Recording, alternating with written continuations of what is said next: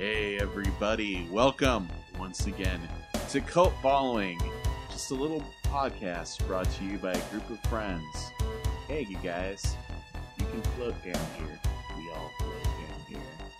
We're adventurers, seekers of wisdom and knowledge in film and beyond. But today we're just going to talk about the films of 1987.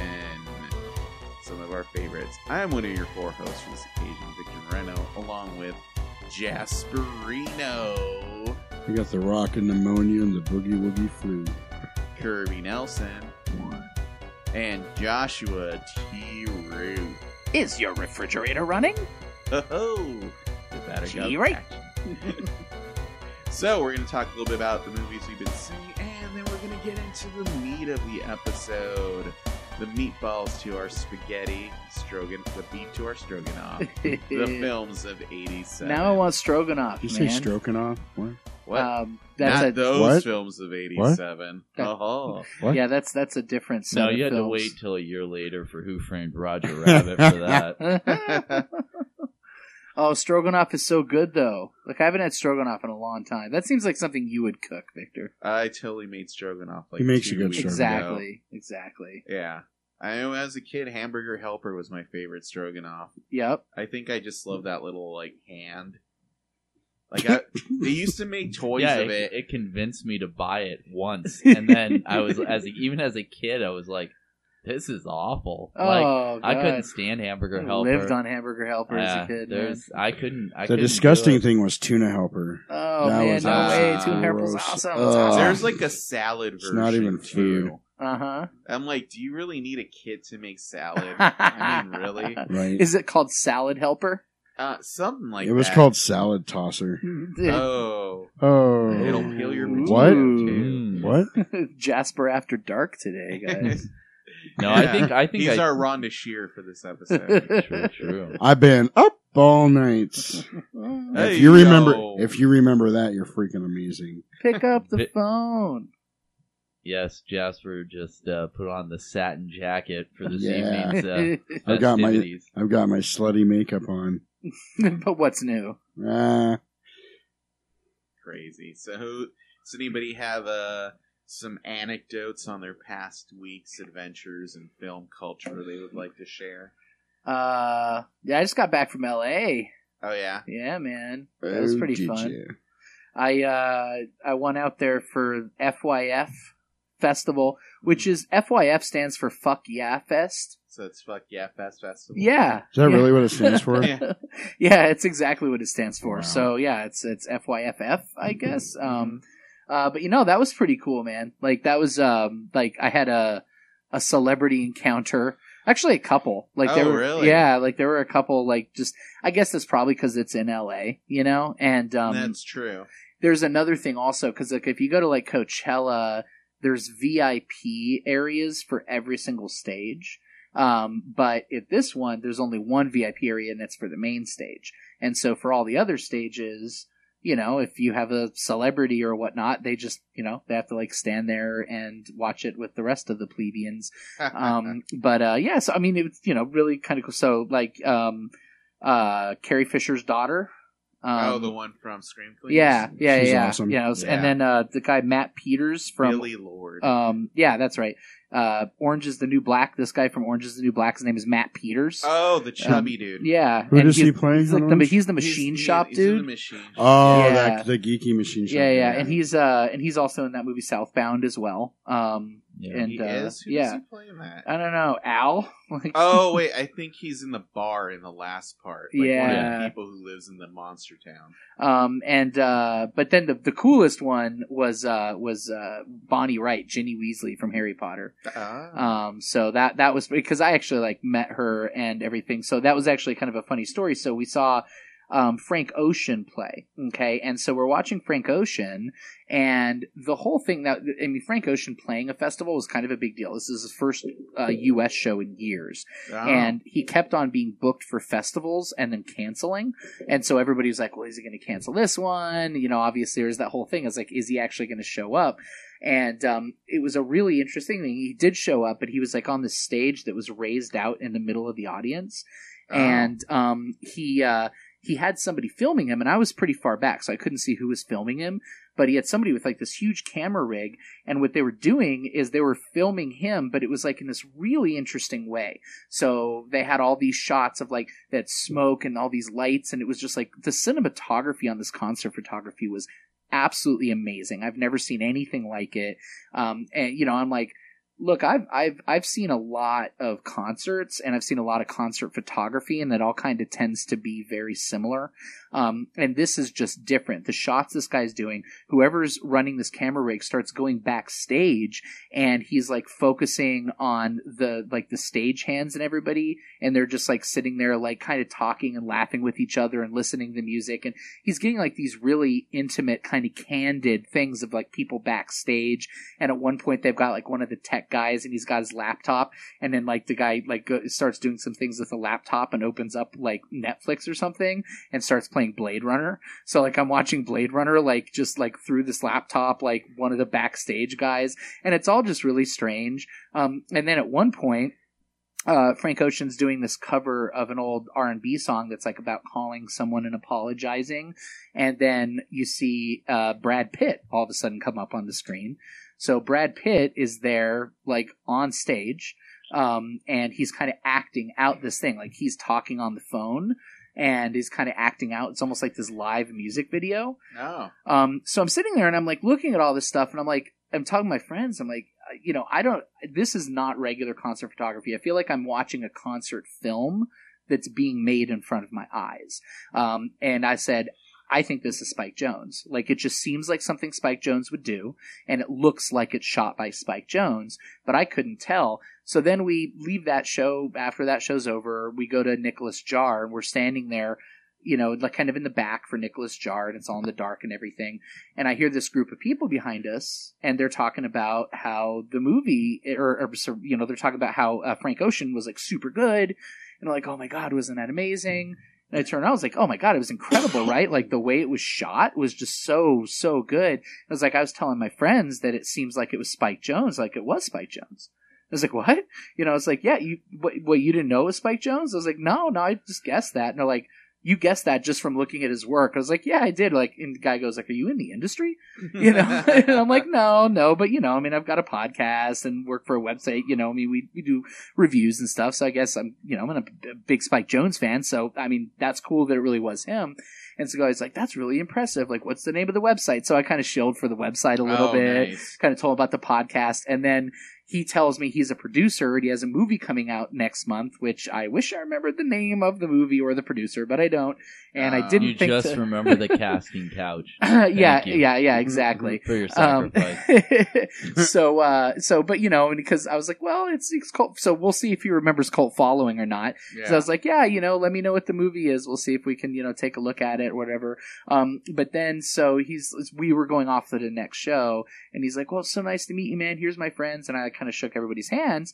And then one of them, like, you know, so then we leave, and I was like, and I said to my friends, I'm like, I'm 90% sure I just met Ginny Weasley from Harry Potter, because that was one of the people there. And I was like 90%, because it was dark, and I was like, no, but I'm like, that's her. I'm like 90% sure. And then so of course I go to her Instagram, and she's there at FYF watching Frank Ocean, like, you know, just like totally gushing about it. So yeah, so that was pretty cool experience there. And super, super fun time. Did definitely. you show her your Patronus?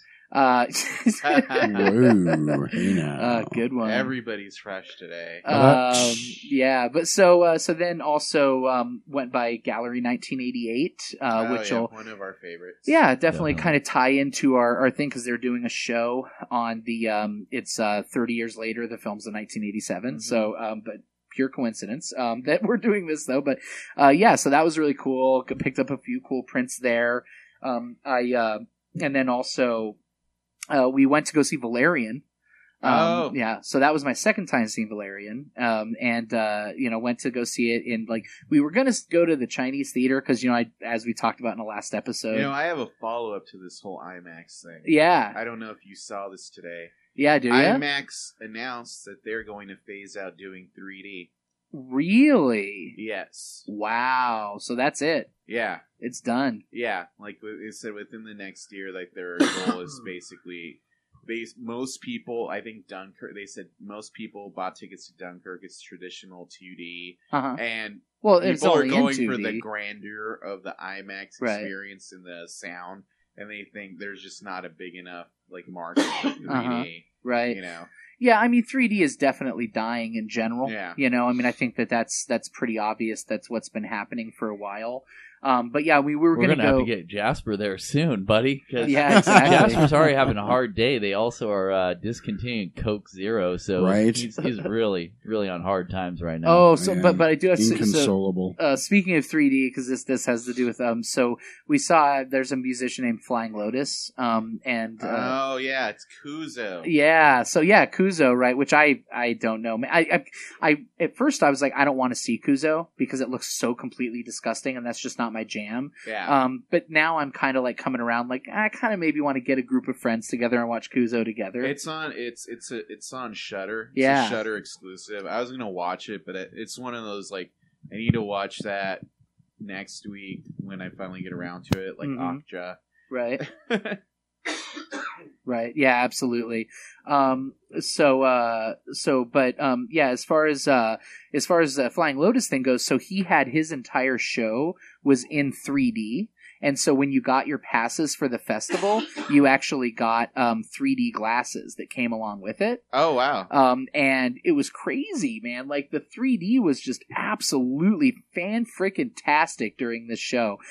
They had like this part with like this almost like Star Wars Star Destroyer kind of ship that like came out at the audience, and you had like, you know, stuff was like floating above the audience and stuff, so it was like super super cool. But so anyway, so we didn't make, because you know, obviously we were like up till 4 or 5 every day because we're at a music festival, so we didn't make the 12 noon Chinese theater show that we were going to go to. So we ended up going to like the Regal Stadium 14 in downtown LA, and it was totally a fine experience. It was fun.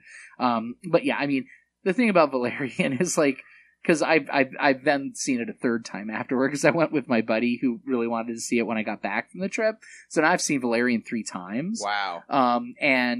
You know, boy, oh boy, the downsides of that movie certainly really show their faces after watching it multiple times. Yeah. You know, I don't think, to me, that's like one of those movies that, you know, you watch it once and get the impression. I think it's not a multiple rewatch movie. I mean, I still enjoy the action sequences and all of that stuff. Like, I mean, it's such a pretty movie, and I think it's so, like, the set pieces are awesome.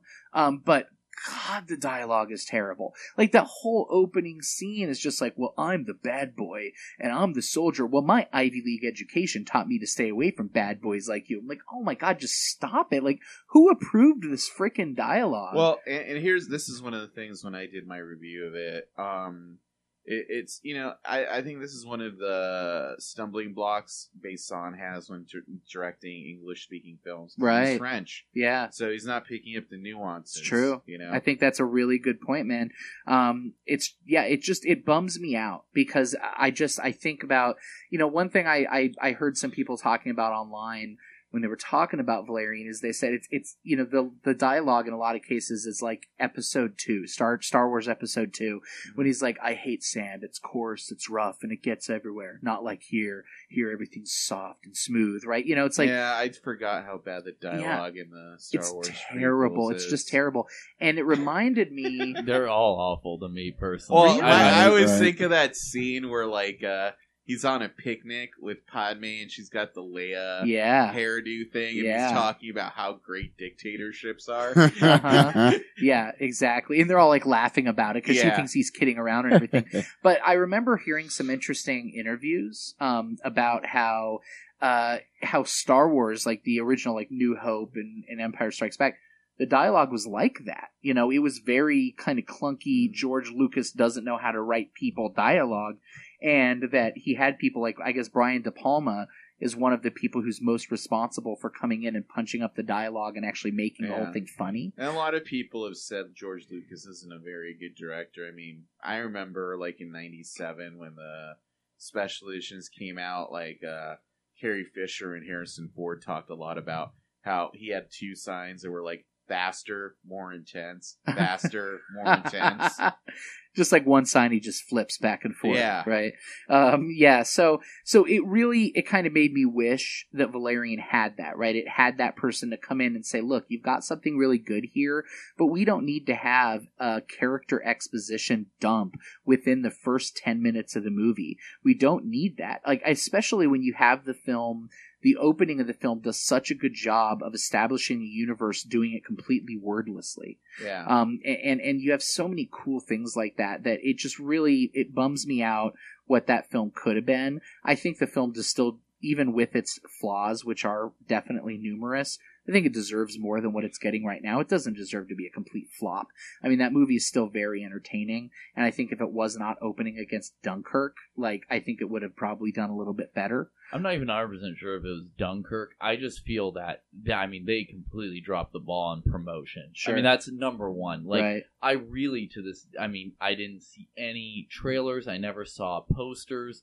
I'm talking in comparison to pretty much any other film. Now, if it had been something where they had ramped it up, and then delayed the release, right, I would have understood more, but it wasn't that case. It was just a case of, for whatever reasons, who knows? It'll be one of those ones, who knows down the line what the exact... I think a big part of it is it's a French comic book. Yeah. That most people don't know. The title is odd. And the fact is, Dale DeHaan is not a guy who's going to carry a movie, right? And Cara Delevingne is kind of the same way. I don't see her as a leading lady, Right. True. Yeah, definitely. Look, I mean, the whole thing is, I think those two are terrible in the lead roles. Yeah. They're just so terribly cast, and especially watching a third time, I saw the third time I saw was in non-3D, because speaking to the dying of 3D, I wanted to see in 3D, and there was literally at every single Harkins I looked at, one 3D showing, and it's 11 o'clock at night. Yeah. And all the other showings are just standard non-3D. So, I mean, they're obviously not behind 3D anymore. I watched this movie in just standard 2D, and boy, is it not as effective. Holy smokes. I mean, there's a lot of movies, hey, the 3D is awesome, but it's totally fine in 2D. That is not the case with Valerian. This movie, I came to realize after seeing again twice in 3D and once in 2D, that I think probably 30% of the effectiveness of how awesome that movie is how good the 3D was. Yeah. So that was a bummer. But it also there's something dead-eyed about the way that they perform. It's they have, not only do they have no chemistry, but they don't even commit to the dialogue that they're saying. Yeah. And I've never been a big fan of Dane DeHaan and, Cara Delevingne or whatever. I don't know her a lot, other than in June Moon, but yeah, it definitely bumped me out. I will say she was the best part of Suicide Squad, I thought. Yeah, she was, I thought she was fine in visually, Suicide Squad. I guess, anyway. Yeah. I would say visually. Right. I don't even think that was her voice for most of that movie. Right. Yeah, I didn't care. She looked awesome as Enchantress. Yeah. Right. I'm a Viola Davis kind of man here. She killed it. I mean, she to me was the best part of that whole movie. True. Period. She's the best part of most movies. She rules. But I that's another thing too. Just name recognition. There wasn't any real marquee names. There wasn't any, and it doesn't necessarily need to have one, but you need to have a lot. But you need to have at least one or two. And Fifth Element being 20 years old. There's just not enough. It's not like Blade Runner, where it's Blade Runner, and we have Harrison Ford, and we have, this huge cast with it. That just sells it right there. Not even based on fan base or anything. Just interest, nostalgia, interest. You got it. They promoted that relentlessly so far. I mean, it's funny that we started off, the podcast, Victor, kind of doing the little It intro. They just dropped the new trailer for that. But what I guess mean Pennywise speaks in it. Yeah, huh? he does. Did you watch it? Yeah, First thing I got an alert. I had to. It's one where, but it's I'm avoiding all that stuff. But they have really Yeah. But no. What I mean just is on their promotion campaign. You're 6 weeks out from the movie. They started a few months ago. Obviously, they had a huge SDCC response. And I'm not saying Valerian was going to have any kind of equal to that. But I do think, because it kind of amazes me to this day. We talked about in the last episode that anybody even remembers or cares that much about Avatar. How is it? like, if there was anything I wanted from The Force Awakens, it was it to knock him off that pedestal, like, instantly. And to not... I would rather have Titanic be the number one movie, where at least I can understand reasons why that was. Right. Avatar, to this day, I'm just like, I don't even remember the movie. I mean, I really don't. I think it's completely... And I mean, like I said, it's like... Have your eyes for jujubes, man. Come on, what are we talking about? Well, and then on the marketing standpoint, you're correct, because did I not sit in on this podcast, this movie would have passed me by and I would have known anything about it, because I had no clue what it was until we brought it up here, and I had to go on YouTube and watch the trailer, and I was like, oh, this does look very Fifth Element-ish, but I think the sad thing is, marketing-wise, is I think we've marketed it more than the studio has, because I know we're headed into our third episode now that we're we've actually spent, talking like, about 20+ freaking minutes on it. Valerian. But it's crazy, yeah. And I really... And I like how Josh has kind of talked himself out of the movie. I still look, bro. I'm still gonna buy that movie when it comes out on Blu-ray. I'm still gonna put that movie on a lot. Okay, I still absolutely love the movie. I wouldn't have gone to see it the third time if I didn't. If anybody does like clever editing, I want you to go back to the last three and do a Josh Valerian supercut, because they went from it's amazing, oh my god, it's absolutely it is amazing, dude, and then it was like, yeah, I still like it. I want to see it again. So, but you know what? There's a lot of bad crap. Don't go see it in 2D at all. It's not worth it. You have undercut it though. Though I will say, even just now with the whole like 3D thing, because there are a few films that you have to see in 3D, to get the full impact. Dude, like Hugo, like, oh my god, that movie I've literally never seen that movie in non-3D ever. Yeah. Jaws 3. Yeah, I can't just imagine. I have a story about Jaws 3 I'll get into later. But, no, I would never even want to see that movie in 2D. Like, that movie was made for 3D. It totally is. I don't know, though. I mean, again, I did not intend this to become the Valerian cast, but I just, I definitely say that it's a 2 hour and 20-minute movie. 20 minutes of that movie is completely fucking insufferable. Like, it's jaw-droppingly bad. But 2 hours of it is at least the awesome. first 20 minutes so you can just get No, it's like sprinkled. Yeah. Yeah. Like, later on in the movie, they have this conversation about love that comes out of nowhere, and it's like the dumbest fucking thing ever. Yeah. Or when they like kill off cool characters for like no reason at all. Right. Yeah, exactly. Like, we just spent like a whole 10 minutes introducing this character, now they're dead. Yeah. Anything on dictatorships? Because that's what I'm into. Not quite. But there is speaking of SDCC, somebody brought that up, because that just happened last weekend, right? We were talking about some of the stuff with SDCC, but there's I had a friend that was at FYF. Yeah, I know. And it smells something burning too. It's not burning; it's food. Yeah. Okay. But so it actually smells pretty good. Yeah.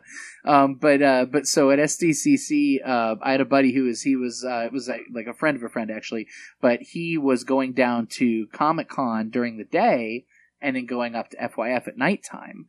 And so we totally... That's dedication. Yeah, it is dedication. I was going to say, that's not very close. That's LA to San Diego? It's a 4-hour round trip. Yeah, 4 hours. Dedicated. Yeah, exactly. But, he was doing that and then just going down there, like, after the festival or whatever. I mean, it's doable. It's 2 hours. I mean, it's not that bad. But I had him pick me up a Jungle Briefing Dutch. Beautiful. Yeah. Good job. Yeah, dude. So that thing's beautiful. I love it. Speaking of SDCC, I will say the longer Ragnarok trailer has kind of renewed my faith in that the movie might be pretty good. Okay. Cool. So it's funny. We'll it almost see. made me go the other way. Really? Like, well, and it's the movie. Well, here's itself, what I thought was funny. That there's a part where he's talking to Smart Hulk when he's sitting there. Wait, what? Have you not watched seen it? No. Oh yeah. No, go ahead. He's talking to Smart Hulk, and Smart Hulk. I like that. well, the Hulk. Can we trademark that, or did you make that up? No, that's a thing. Well, if you follow the history of the Hulk, he goes back and forth from being a savage to being a genius, right? Depending on who's writing the book, I think.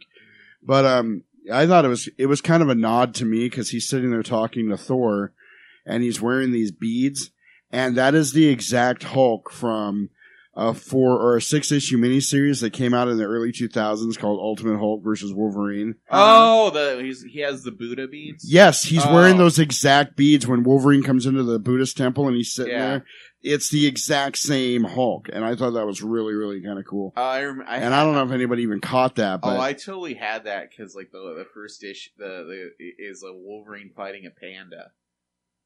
What? Yeah, Wolverine.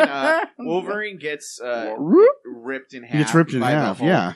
And Nick Fury puts his head in stasis, and while he's in stasis, he has a fever dream. Oh, I totally forgot about that. You're absolutely right. Panda's a spirit animal and beats the shit out of him for like 12 pages. That sounds amazing. Yeah, it is fucking weird. It is. Oh yeah, he's like finally. Yeah, it's super funny because Wolverine is like. You're not my spirit animal. We're supposed to be the cuddly side of me. It's like, what, did you think a Wolverine was going to be your spirit animal? He's like, well, fuck yeah. Well, and that series was frustrating, too, because, like, the first 2 issues came out, and then there was, like, a writer's strike or something. So there was, like, a month, a wait of, like, months to get the rest of the story to finish off the story arc. But anyway. Yeah. The Thor Ragnarok trailer, the longer one, I really think I'm going right back to I think they shot this movie and then they tried to redo the trailer kind of like I said. Make it more Guardians. Make it more Guardians-ish. Right. But I can totally see where this movie is going to be the bridge between the Avengers storyline and the Guardians storyline so they can move into Infinity War. I see what they're doing. So I can see the framework there and I'm excited. And God damn it, if I don't get a full effing Infinity War trailer that's not just a goddamn teaser or something somebody filmed on their phone from Comic-Con or just I've even seen where it's the audio and it's a fan made trailer over it and it pisses me off so bad. If I don't get a full trailer soon, I'm going to lose my shit. I saw the trailer, but it was like probably an hour after it happened and it got yanked and nobody put that version up again. Yeah. It looks really cool though. Right. I just laugh because I always think of when I saw Wonder Woman and I was like, what the fuck? Like when the Justice League trailer came on, because I hadn't seen it. I mean, I just don't pay that much attention. But I was like, wow, the DCU. I was like, what a way not to do it, What a way not to build hype. The new Justice League trailer is good. That's what I'm saying. If they had done that instead of showing one where it literally looks like a TV spot, basically. Yeah, like the first 3 Justice League trailers I thought were awful, and this is a movie that I really want to like, Yeah. But like the one before the SDCC trailer where like it's like a montage of shots, and then during like a montage of battle scenes, there's a shot of a fucking football player. Yeah, I was just like. I could tell, bro, football, bro. And I was just like, no, this movie is clearly not for me. But then the new one is more like, all right. I have not seen the new one yet, but it's sad that Mance Rayder from Game of Thrones is the main bad guy. Oh, cool. I just think it's really sad that do you know who he is? He's a Steppenwolf. Who's like one of like Darkseid's lackeys. That's Kieran Hines. He's born to be wild. Yeah. I knew that was coming. But no, I think it's sad that I'm a huge Batman fan and a Justice League comic book fan, and I'm really not interested in this movie at all, which is really sad. The biggest problem with this movie is it's called Justice League, and they're going so... Like, this one actually had to hint at it because it was just getting idiotic that Superman somehow wasn't in this movie. Mm-hmm. And it's like, why We're going to talk about Mustache Gate?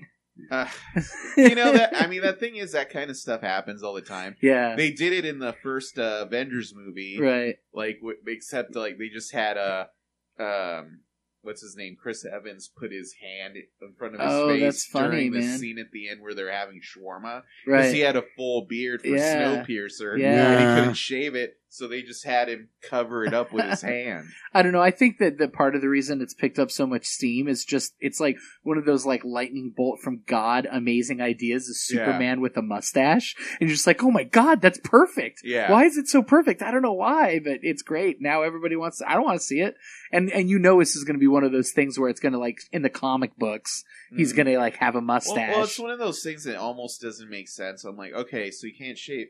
Henry Cavill can't shave his mustache for the new Mission Impossible film he's making. Right. And they're doing a $30 million worth of reshoots on Justice League. So they're reshooting the whole movie. You're going to tell me that he can't shave the fucking mustache and then some like really good makeup artist can't recreate a fake mustache that's going to look just as good as that one for like way less than $30 million? Like with makeup technology, has it not come that far that you cannot do a convincing fake mustache? Like it would be easier to add a mustache via CGI than remove one. Right. But then I realized we're in the golden age of motion capture.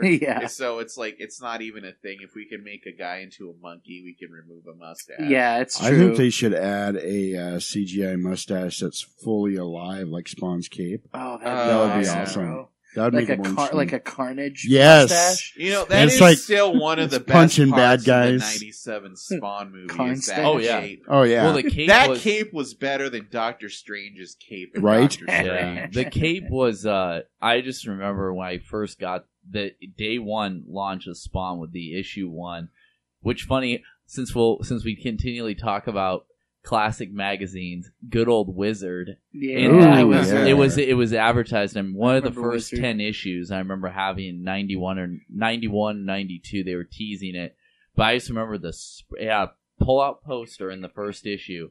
But it also had the spread of it, just his cape. I remember that. The whole page. That's cool. Couldn't believe how awesome it was. But what's even cooler is you go back and read some Todd McFarlane Batman from his DC era, and Batman's cape does all the Spawn shit. Right. Yeah, depending on what book you're reading, and it's really cool to see. Well, Todd McFarlane's kind of known for not exactly having a lot of ideas either. So, well, you know, the big takeaway from SDCC on that front was the fact that he finally got someone to let him make the Spawn movie he's been talking about. Yeah, I saw the that. last 12 years. Blumhouse is going to let him write and direct. I think What? that's awesome. Yeah. Yeah. I mean, Blumhouse, wow. you know, I really think their model of, you know, which, I mean, unless it's changed, the idea is if you can keep your budget under 10 million, you get full full, like, final director's cut. Yeah. And I think that's an awesome idea. Well, it's a no-fail. It's the ultimate business plan. Right. I mean, truly, people make fun of Blumhouse, but even, like, what was it?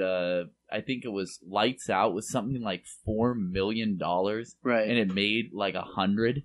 I mean, it's just one of those ones. I mean, all of them. People make fun of those movies, and I'm not. It's not a great movie, but it is one of those things where when you talk about a way to make money, which horror movies have always been the easiest way to make money. Right. You just spend very little and then reap the rewards. I mean, since the beginning, I mean, not that all horror movies, I mean, obviously just are George Romero, which you talk about, like, one of the big Night of the Living Dead, well, not being one of the biggest money makers, at least for him, unfortunately, and that crew, but I mean, I truly think once, in 78, once Halloween, and people realized how much, Mustafa Akkad was making off of that movie, which, I mean, it's kind of like, as Victor and, Jasper knows, like wrestling. I mean, the old time gate receipts and stuff from shows, God knows how much people actually made. Texas Chainsaw Massacre is another one with the mafia cut of it. Right. I mean, there's so many like stories, but I mean, I think Blumhouse now, I mean, you're out in the open. I mean, the whole business of monitoring box office receipts has become like a fantasy league for people. I mean, that's just what people talk about now. I will say, I was the one who was closest to what Dunkirk actually made when we were. What did it end up at? It ended up at 50. 50? Yeah. I think the early was like 45, and then it peaked over. It did good internationally. I knew it wasn't going to do like the 70-80, but I knew it was going to have legs down the line. I'm blown away just watching it, since we're going to start, like I said, with the Fantasy League thing. But I mean, I really am just interested that, so in the past few weeks, seeing Spider-Man, then War of the Planet of the Apes, and then this, it's just all of them have been 1 week wonders. That's it. And then, which is not uncommon in the summer, obviously, in a blockbuster season. Yeah. But I really am, most of them usually get at least a second week, or stay up a little longer. So it's been a weird year all the way around. Yeah, it has. Movie wise. I still don't really know if this was as good a year as 2016. Well, we're well past the Are you talking about point. in terms of quality or just box office? Well, I mean, we're clearly not in box office, but I mean in quality. Maybe we'll get there. I mean, there have been a lot of good movies this summer. Yeah, I don't know. Like, are we talking just summer or the whole year? I mean, the whole year. Well, I don't know, dude. I mean, I would just say anecdotally, like, I had a hard time coming up with the top 5 last year. Yeah. And this year I almost have a hard time, like, figuring out what I'm going to cut out of my top 5. So, I mean, I'll just say on the front half, I mean, if I can just, I mean, between Baby Driver and between Get Out and, I mean, Bad Batch, which I absolutely loved, just those 3 alone. No, those 3 are solid. Yeah. And those all showed, I mean, I think even on the smaller side have all showed like a Bad Batch compared to how big, like, a Get Out or sure, even Baby Driver, they've showed solid. And that's another thing, too, is, like, just the real staying power of movies. I just think that there's a lot of films, I think that people are going, like I said, are going to be like, oh, this was so good when it came out. Like, I feel already not only forgotten, but are going to be forgettable by the end of the year. That people, like, when they came and talked to them, it's just not going to be there anymore. I have to interject something that's really, really awesome here. So, when I'm at FYF and I'm watching Erykah Badu, okay? Erykah Badu's on stage. She's got a giant hat on. She's always doing something crazy with her head. And she's drinking a cup. And she's performing, she's singing, and she's got this cup and she's making circles with her finger around the rim of it. So she's making circles with her finger, and then, like, the music stops and she goes, "Now sink." No way. That's so sick. Awesome. And there was all of about 3 people in the audience that got it. Wow. We're like, yes! Yeah, it was awesome. So I just had to interject that shit because that was awesome, man. Oh, man. Oh, and I just wanted to, before we get too far away from Thor Ragnarok, that the only thing that makes me a little hesitant about it, I just think that the Hulk CGI looks just terrible. I think he looks awful, like almost Ang Lee Hulk bad. Out of place. Say it was that bad. I mean, almost. Is it almost? Here's my thing on the CGI in Marvel. I feel like it's super stylized in a really weird way. Like, Hulk especially just doesn't look like a giant, like a buff dude. He looks like a giant, like, right. It's gradually becoming less and less human to where he looks like a giant, like, cartoon. Yeah. Hulk. That was the thing with, like, in Age of Ultron, like, the whole beginning sequence where they're in the woods fighting. Yeah. I remember thinking, and I'm not even an artist, I don't draw or anything like that, but I remember thinking, I feel like there should have been more shadows. Yeah. Like, he looked, like, you're right, he looked a little too flat. Yeah. Like, there weren't enough shadows on him. Like, they should have gone back and maybe filled some areas in or something. Well, like, in the Edward Norton Hulk movie, I feel like he was maybe as tall as a tank, so maybe like 8-9 feet or something. Uh-huh. And in Avengers Age of Ultron, I think he's easily 12 or 13 feet tall. I mean, he's supposed to be giant. Well, I mean, yeah, but it's also that, like Victor said, at least I'll, not jumping in to tell you what you're going to say, but I mean, I do think that there was, I mean, obviously from, Golden Age and Silver Age comic books and stuff like that too, people were trying to, I mean, there was some, like, ludicrously huge heroes, creatures, etc. But I really think, there's some stuff in the since let's just put it the movies and get away from comic books that was at least a little bit more to scale. Yeah. Some characters are just hard. I mean, people between like obsession about the way a certain character should look. It's just difficult. Like, I mean, I don't even know anymore with like the Hulk though. I mean, there's no purple pants. Yeah. For me, that's like the number one. To me, Yeah. it's like Thanos, right? Like, I read comics when I was a kid. To me, Thanos was never like a giant. Maybe I'm alone in that. And in, like, from what I've seen of Infinity War, he's big huge. as the Hulk. Yeah. Or Yeah, bigger. he shouldn't be that big. Yeah. He's supposed to be pretty big.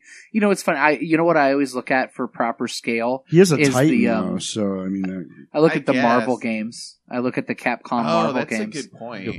Like, for scale. And Thanos is definitely pretty big, not as big as the Hulk, but Hulk is freaking huge. Yeah. Yeah, well, and it's also the ultimate test, which I still believe was X-Men Apocalypse was Apocalypse. It's like, what the hell is he supposed to look like? Right. Like, I mean, not only does he have all these different things, but I mean, the classic Apocalypse, what does he look like, but what is his size? Yeah. And obviously they got to be able to do a little bit of everything. Mm-hmm. Well, like, he only got giant in that weird Xavier dream vision. Yeah. But it seemed like he could do anything, which also made it annoying how easily he was defeated in that movie. Agreed. Yeah, I mean, he could be a giant. He could be Ivan Ooze. Whatever really was felt, needed. It felt to me like in that movie, they got to the end and like, oh, we need to wrap this up. We've gone too long. Let's defeat him. Yeah. You know what I mean? The writers, anyway. You know, when they were shooting at maybe. Well, that's just a movie There's where... so much slow motion in that movie I to know. take up time. Uh-huh. Like Yeah. when I was younger, I remember I saw this British show called Garth Marenghi's Dark Place. Whatever, that show's awesome. Yeah, but So one of the good. jokes in the first episode is like, a lot of our episodes ran short, so we had to put in slow motion wherever possible. Oh god, And that's kind of what I that got. show so much. That's kind of what I got about X-Men Apocalypse. Like, running short, and Jean, walk slowly into the air, Jean. But by the Another way, movie I actually, literally, it takes me a second to remember anything yeah. from. I mean, and I love the X-Men. That's my property. Like, that's the one I always loved from the classic, from the big two.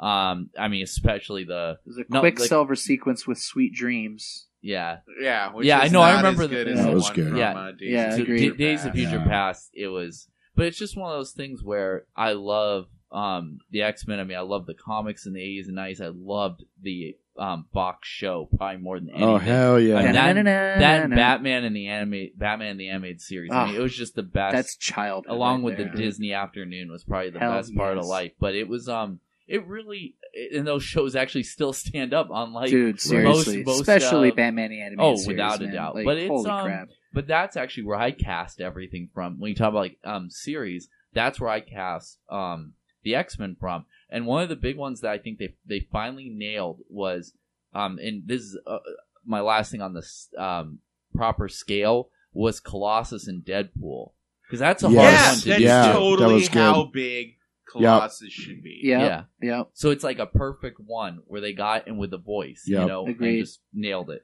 yeah. Definitely good. You guys see that Ready Player One trailer? You know, Uh-uh. I watched it. I haven't read the book, and I'm not really that familiar with it, Mhm. and I kind of don't get why people are like into that. Well, I mean, I hate the book. I think the book is absolute garbage. Well, I had to read about it to understand why the Iron Giant Right. would be fighting Freddy. Yeah, And exactly. it's kind of like, to me, when I read the description of it, it kind of seems like a massive Tron ripoff. Yeah, I could see that. I guess. And- I mean, it's more of a Willy Wonka ripoff than anything, honestly. Well, yeah, Yeah. except the Chocolate Factory is Tron. Yeah, exactly. But yeah, I mean, it's I like, hope that goes on the poster. yeah, Yeah. Except the Chocolate Factory is Tron. Like there's the ellipses, Yeah, and then it's like well, I'll explain. Basically, it's like a kid who lives in the future hmm where there's like a fantasy VR world that's populated like Second Life or Tron, right. except all the avatars are like, you know, characters Pop from the culture. 80s. Yeah, well, Yeah. it's like basically like a future where they worship pop culture, but Yeah. specifically like pop culture of like of the things that we're nostalgic for right now. Yeah. And I mean, there's like, you know, perfect example in there is there's like a part where it's like, you know, we studied the works of the great masters like Steven Spielberg, George Lucas, and of course Kevin Smith. You know, like that's really in the book. that's really like word for word in the fucking book, dude. And it's like literally in the book. There's, I mean, okay, so you probably saw the that DeLorean. sounds like such a Wild Stallions line. It's I just have to so interject dumb, dude. that It's right so now. dumb. This seems like something that would appeal to like that fake geek culture. Like, I learned about this from Wikipedia. Well, and it's not you even know? fake And geek it's culture. funny It's how- like that it's that mashup overzealous culture. fanboy. Yeah. That's you know, what I think. like- of. This yeah, is yeah. This is the universe of T Fury. Yeah, yeah, You know? yeah. That's exactly it, dude. Because There here's it the is. deal. That's Because it. I'm sure you saw the DeLorean in the trailer. Okay, okay. Well, there's the DeLorean from Back to Yeah. the Future's in the trailer, and he drives that. Like the main dude drives that in the Matrix or whatever in the book. But in the book, it's a DeLorean with the Ghostbuster symbol on the side and the kit light from Knight Rider on the front. Oh my Okay? god. So fucking right, it's the T Fury Wow. universe, dude. You nailed it, and that's exactly Well, that's it. what I'm saying. Like Yeah. that Jeez. it's literally is that you realize I understand where Victor is coming from with the fake geek thing, and it's harsh, but it's honest. Yeah, it really is. Basically, the other thing I understand about this is like, so there's this guy. There's like, you know, two guys created this fake universe, Mhm. and then you know, and this dude is gonna leave it to somebody when he dies because there's Willy Easter Wonka. eggs Yeah. that Yeah. you have to like find, and it's like It's like the great game that they're all trying to figuring play, out basically. Tetris puzzles. You're trying to or find the golden ticket instead of, fucking you know, answering like, trivia. yeah, exactly. Instead of just randomly getting the golden Yeah. ticket in a thing, you're trying to actually figure out clues that are embedded. Like, because if you know your pop culture enough and you're smart enough in pop culture, then you get the keys to the kingdom, you know, and it's yeah, just like, so basically, like it's like one of these like what do you call that when you put yourself in the story of Mary Sue? It's like the Mary Sue geek fantasy, Right, right. Like, I know a lot about geekery. Well, no, Yeah, I'm just to sitting be there me. going like, well, my philosophy or lesbian dance theory degree didn't work out, but I know a lot about pop culture, so Right. Right. that's gonna go great. So, like, Ernest Cline just drives me up the freaking wall. I find the guy insufferable. Like, he was on that, I don't know if you guys ever watched that documentary, that was about unearthing the E.T. landfill. Yes. I did see Yeah, that. I did see So that one. he features heavily in that. Really, Like, I don't yeah. remember. Yeah, Okay. he's like one of, I guess, the guys that was like funding it or whatever. But so like he pulls up in that like in his DeLorean because he has Oh, an actual I DeLorean. do remember Yeah, that. yeah, I was exactly. wondering who that Yeah. guy Yeah. even And was. I find Ernest Cline to be just an insufferable douchebag. And the things, so the thing about Ready Player One that seems interesting. the main guy is the guy who's Cyclops. In Yeah, yeah. Apocalypse. I don't know, man. It's Spielberg. Like, I just trust Spielberg. Spielberg has given me no reason not to trust him lately. Genuinely. Well, I mean, what has he made lately? I mean, the BFG he made last year, which I think you really is, liked that. I movie. love that Yeah. movie. I think that movie's gorgeous. Like, Yeah. and I mean, you know, even movies like Bridge of Spies, stuff like that, they're still very good movies. But I mean, dude made Minority Report. He made. I mean, I think do his really like Minority. yeah, and Report. his War of the I Worlds, feel like I think, I've is tuned awesome. out of Steven Spielberg movies the last 10 Right. years. I think a lot of people Yeah. have, but I still think he's got it. Like, I don't think Spielberg's lost it at all. And when I see those things, like, you know, just the I like mean, all the AI cops. is just so bad, though. AI is pretty bad. Well, no, Yeah. okay, hey, look, the middle section of AI is awesome. Okay, Rouge City and the Flesh Fair and all of that is awesome, but the beginning is terrible. The end is terrible. The middle section of AI is really good. Yeah. You know, but here's the thing, and this is where I have pause, because I think when I look at this, I'm like, dude, Steven Spielberg, like, doing this, I think could really make this good. But then I see screenplay by Ernest Cline and Zach Penn. And I'm Zach just like, Penn, really? yes, Ernest Cline and Zach Penn, like to the point where they're like average, you know, Ernest Cline. That's like Akiva yeah, Akiva Goldsman. Goldsman, yeah. Yeah. And they say from the what was it? What was the line that they used in the trailer from the pop culture Bible or something like that? Yeah, Like, that's what they called my it. God, it's so. Anyway, I think that's interesting. I'm gonna say this. I'm like, I don't think there's anything novel about this movie, Right. Because we live in a world where we just had the Lego movie, Right. and Wreck-It Ralph. Agreed. Yes. So like, there's nothing. Pixels. Yeah, Pixels. That's Yeah. 3 movies that have Yep. already done Yeah. this Correct. this mashup kind of thing. Yeah. You know, I'm like, am I really that into like see? Well, or there even the Lego Batman movie does it too, because he's Oh, fighting and like more so. Dumbledore. I would say it and, does it even more, honestly, than Sauron. Lego movie I would does. say the Pixels though And- is the number one where you hit on though. Like, I'm putting myself in it. Like, Right. that generation, the King of Kong kind of thing. Uh-huh. Like, I could do this. Yeah. Right. But you can apply it to anything. You can apply it to modern video games, modern trivia, Yeah. like, or pop culture trivia. You can say anything. It's like that's my superpower. Yeah. And it's Yeah. like, yeah, okay, great. Unless, like, and it's like, yeah, you could be doing that. You could be like an esports champion. Sure. until like some 7-year-old from Taiwan beats you, but that's cool. Like whatever I feel happens first. To me, it's more creative to come up with your own original things rather than like write a book where you have like you're writing in an Ecto-1 kit like DeLorean. God. That's fucking stupid. I'm sorry. Whatever. I just think I literally threw the book. Just when I read you that telling part. me about it. You just describing it, both of you. I haven't watched the trailer. I'm just like, God, I can't wait to get my free Pop Funko when I go see it. Like that's gonna be amazing, right? But I mean, well, like Funko's probably like fucking jizzing at the thought of this movie. Act out, Ready Player One on your desk, everybody. Right. Yeah, it's the one thing that makes me feel good about this situation is that like I've been on a lot of like message boards and everything revolving around this, the trailer, and like I would say 75% of the people out there feel exactly the same way. Like this book is absolute trash. Everyone's gonna see it. So. Not to mention it's got really, really awfully written female characters. It's the actual craft of the writing is just completely amateurish. It's so bad, and the worst crime of it is that it's about this world that's obsessed with pop culture, nostalgia, but yet it doesn't say anything about it. It's not using that to actually try and make a point. I really wonder, like, with as prevalent as mashup culture is this going to be like the Titanic of that mashup culture? Well, what it is that what to me it is it's the growing. I mean, over the last 10, 15 years of I'm a screenwriter. It's like, no, you write fanfics.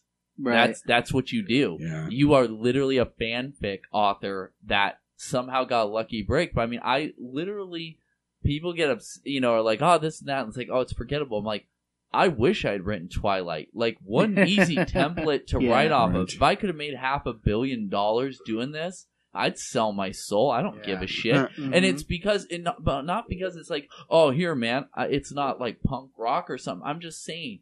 You just take something, that element of, hey, I'm going to put something in there. And one of the easiest things to do is, I mean, one of the things you want the most is a teenage audience. Now, I love stuff like Harry Potter and some other things. But what I'm saying is that they're all, though, in the same template in the end. Some are better than others. But the fanfic thing, I mean, I think it's even more amazing that they did the Twilight fanfic and it became 50 Shades of Grey. Right. Well, and then you got this vanilla bullshit. It's sold to suburban moms. It's like, oh, here's another $500 million. In that trailer, I mean, that's the only thing that stuck out to me was Freddy Krueger fighting the Iron Giant. Yeah. And it's like, what would even be the point of that?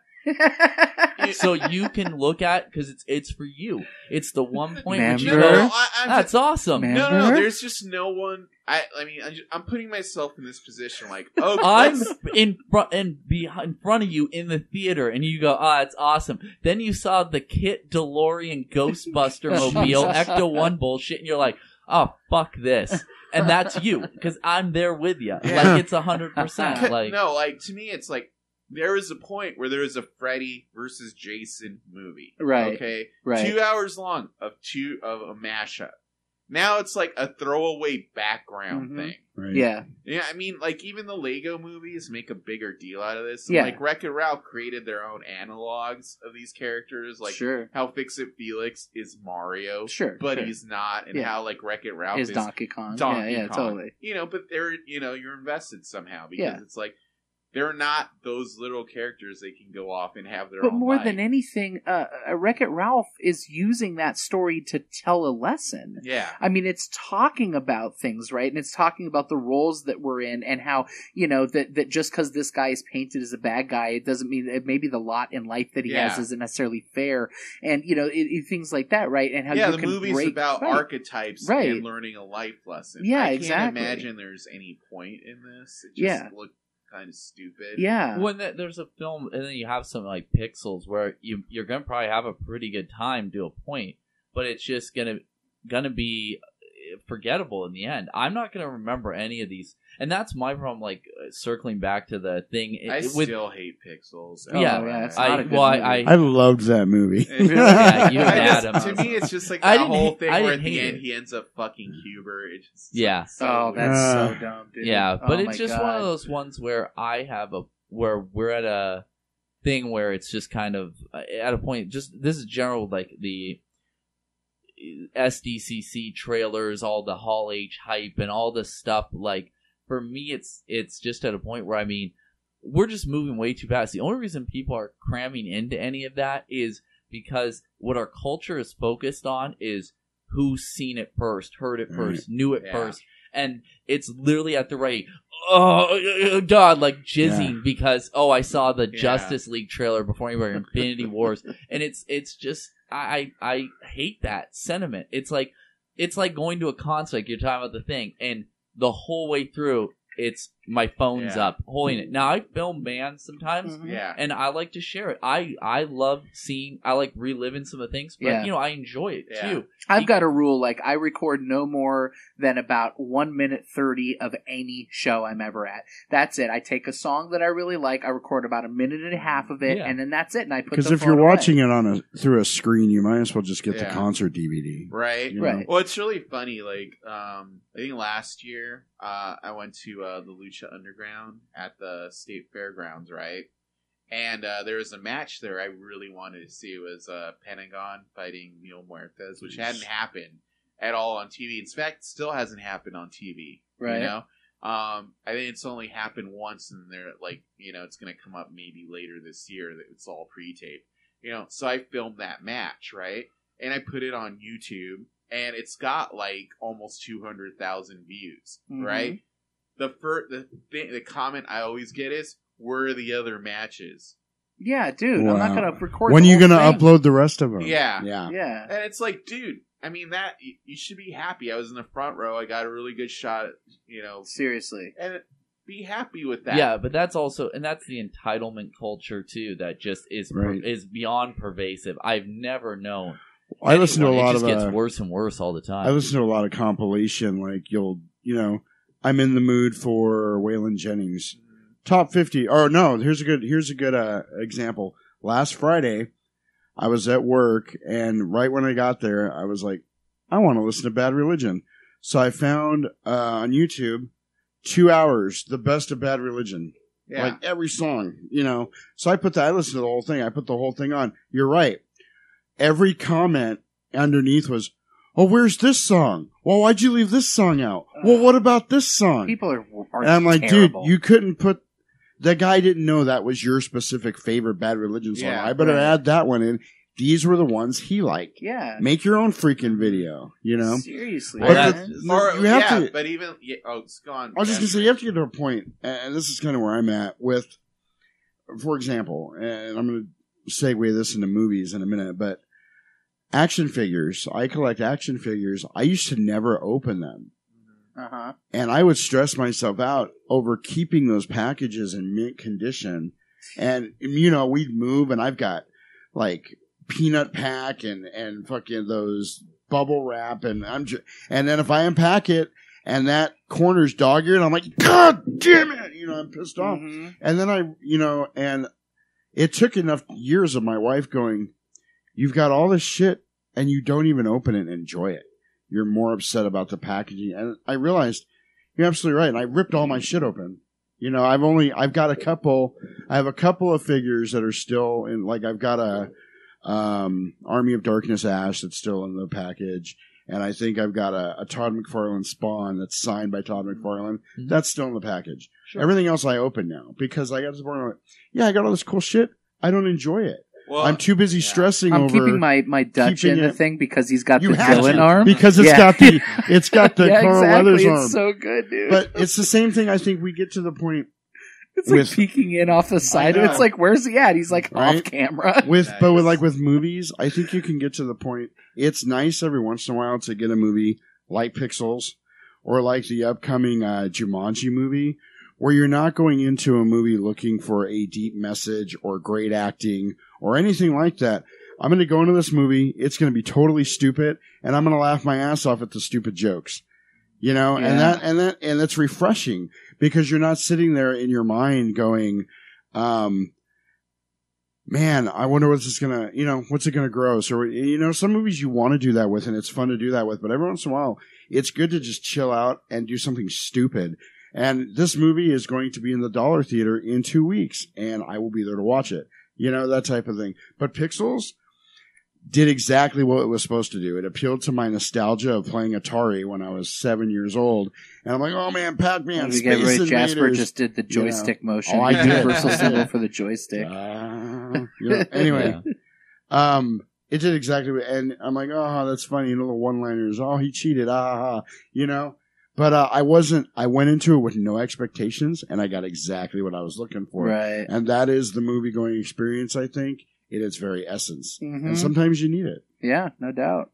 Simplified. Simple. I mean, and, you know, that kind of takes us to what we were talking about, the main meat of what the movies of 30 years ago. Yes. When we were all children. Talking about nostalgia. I mean, here's the thing, guys. Like, I mean, look, okay. So, I mean, I've said this, I think I've said this like off air, but I believe there's 2 years of the 1980s that stand head and shoulders above the rest in terms of the quality of the output. One of them is 1982. I mean, you've got Blade Runner, E.T., First Blood, Poltergeist, Tron. I mean, dude, the list goes on. 82 is incredible. Conan the Barbarian. You know, but really, when you think about the things that people are super crazy nostalgic for right now, when people think about the 80s, I would say that probably the most iconic one is 1987. You know, really, that to the me, only movie 1987 is missing to make it probably the best iconic movie year ever is Ghostbusters. Yeah, and it only missed it by like a year. I would say that, and maybe, yeah, I mean, you're right. I mean, I might say Goonies, because there's some serious Goonies nostalgia as well. Or like if Big Trouble had come out in 87 instead of 86. Yeah, exactly. Well, 86 is also pretty solid. Oh, yeah. Well, I mean, the 80s is solid all around, but I really think the concentration of films in 1987 is just really, really crazy. It's insane. Yeah, absolutely. Arnold had a really good year that year, too. Oh, yeah. Yeah, for sure. He did Predator, Running Man, and I guess that was it. Oh yeah, and Stallone had a good year that year too with Over the Top. Yeah, I mean, and Lethal Weapon. It is kind of funny to me that like Schwarzenegger made Predator and Running Man in the same year. Right. I mean, yeah. I mean, in reality, I'm sure what happened is that Running Man was probably filmed like before Predator was. It was probably sitting on a shelf when Arnie started to blow up. They're like, oh shit, let's dust this one off. Yeah. You know? Because feels that way, right? The Running Man was probably way lower budget and then ended up kind of blowing up. And it's weird because, like, I feel like I always thought Commando came out after Predator, like it was somehow Oh no, it was way before, and it was way before, which is really it was like 1985, I think. Yeah, you know, but I guess that makes sense. I mean, Commando's still a solid movie, but like Predator is like apex, like Schwarzenegger. I don't know if I brought this up, but I actually watched Commando for the first time ever. Like, it's definitely while I've been on this podcast. What? I just think that maybe I didn't get a chance to bring it up. But yeah, I saw Commando for the first time like a month and a half ago or something like that. It's the beginning of that movie when they're showing off his biceps and everything. It's so like the prototype of Jean-Claude Van Damme movies. Yeah. It's definitely the movie with the best Schwarzenegger one-liners in it. Oh yeah, it never gets better than that. It's almost like it's weird. Like there's a part of me that wonders if the guy who wrote Commando ended up doing any Freddy movies because there's so many aside from in Predator when they attacked the village and he threw the knife into that guy and he goes, stick around.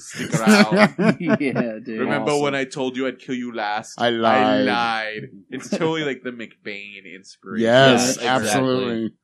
Yeah. Oh, bro! Like Commando was written by Stephen E. D'Souza. Oh, God. Yeah! Stephen Holy E. shit! D'Souza, that's who awesome. Wrote and directed Street Fighter with Jean-Claude Van Damme. Oh man, that's crazy.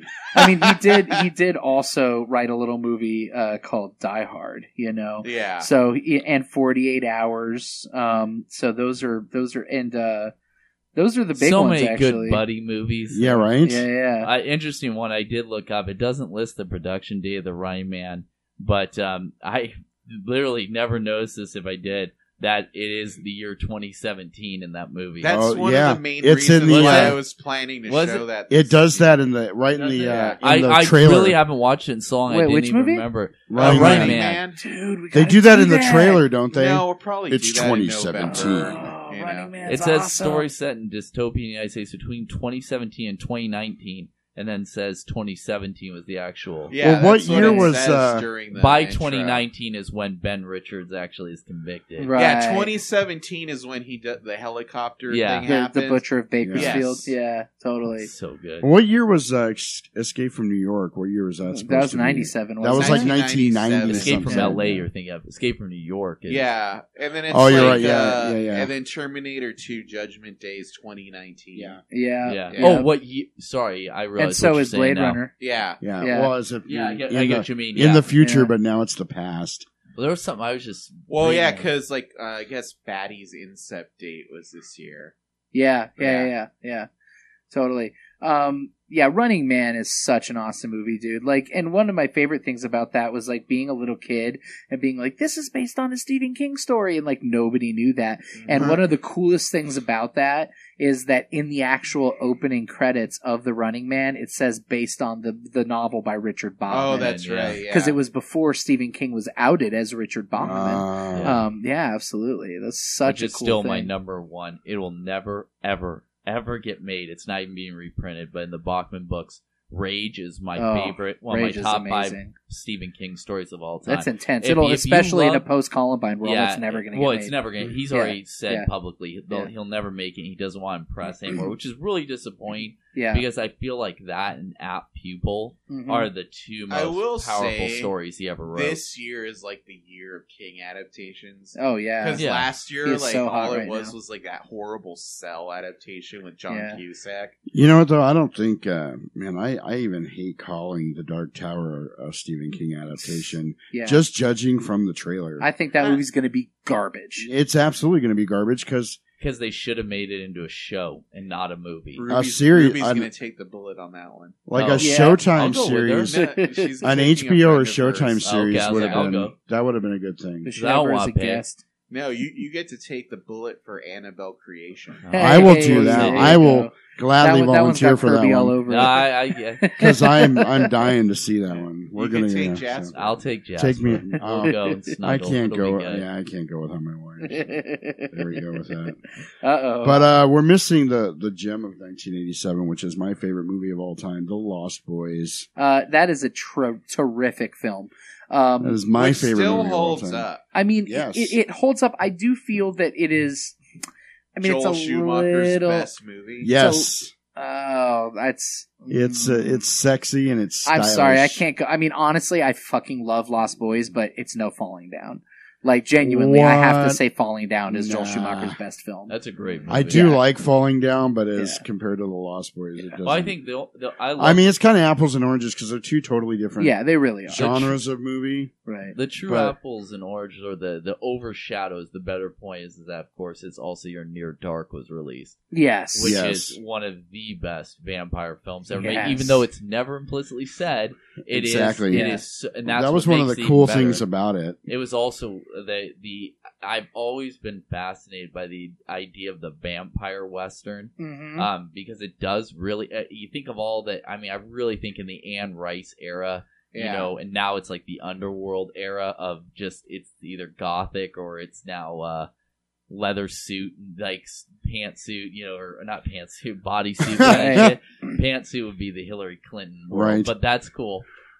It was one of those ones though that I really feel that there were obviously the one thing everyone can say about 80s or 87 stuff is not only, as Victor kind of was talking on earlier, a lot of original ideas or really great ideas, was also people just taking serious risks and doing just movies that they wanted to do. Yeah. Because I- you didn't have to put a lot of money into it to get a big return back in the day. Yeah, and that whole idea of a southwestern vampire story, I really enjoy. Yeah, definitely. It's very rarely ever done. Something that I think True Blood owes a lot to. You know, Yeah. obviously that's not southwestern. Yeah, I was gonna that's say that was that's more, yeah. southern.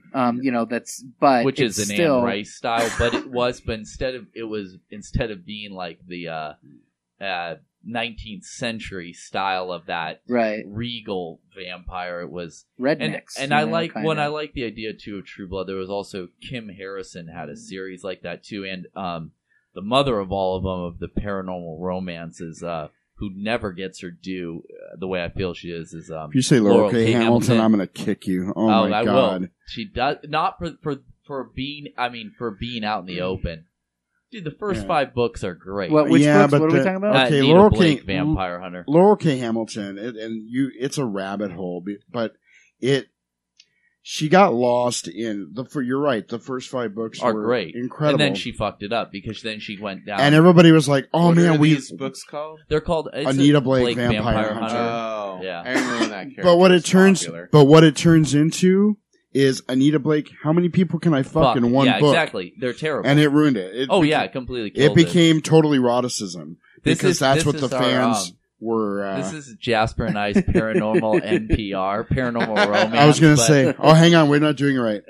The book was really well done. I really enjoyed the way that that's our NPR voices, and it just proves that Victor and Especially I can. my balls. Kirby and I are capable of being quiet. Thanks for occasionally. I Isn't thought that the the problem eventually with all horror authors? I mean, look Actually, at no, Anne 'cause, Rice, well, Endless Kim This Lab. is specifically the paranormal romance Yeah. genre, which is now kind of like. But at the time, though, those books were being written in the aftermath of obviously like Anne Rice's Paramount influence. What I was saying though is that True Blood thing is that happens in Anita Blake's and in Kim Harrison's novels. But yeah, you Kelly mentioned Armstrong, Kim Harrison. That Kim Harrison, The Hollows, that whole series is freaking incredible. Yes. And she never gave. I don't think she ever really gave into that. Let's make it more No, she romantic never because did. that's what people like. And even when she branched off into different directions, it was incredible. But I think where I was going with this is the world, all those worlds is that people are aware of the paranormal. It's all out in the open. Yeah, like the supernatural, like all these creatures, right? which is commonplace now. But I mean, I do think that that's a really hard way to walk, and I do think some films, obviously in this era and stuff, tried to do that a little bit, but they're all still kind of hidden. It's kind of a weird.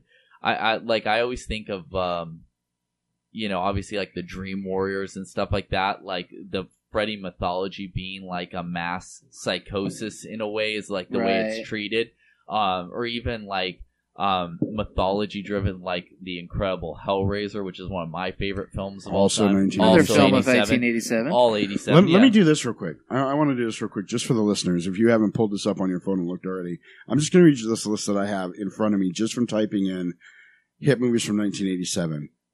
And I'll do it quickly. Predator, Lost Boys, A Nightmare on Elm Street 3, Hellraiser, The Princess Bride, Lethal Weapon, Full Metal Jacket, RoboCop, Beverly Hills Cop 2, Good Morning Vietnam, Dirty Dancing, Fatal Attraction, Adventures in Babysitting, Overboard, Jaws the Revenge. We'll skip that one. Jaws and Superman 4, The you don't Quest need for to Peace. skip Jaws The- 4. the- That's Michael Caine's shining Oh my moment, God. man. The Untouchables, That- Harry there's and the a shark. Hendersons. There's a shark. So good. A shark on the beach.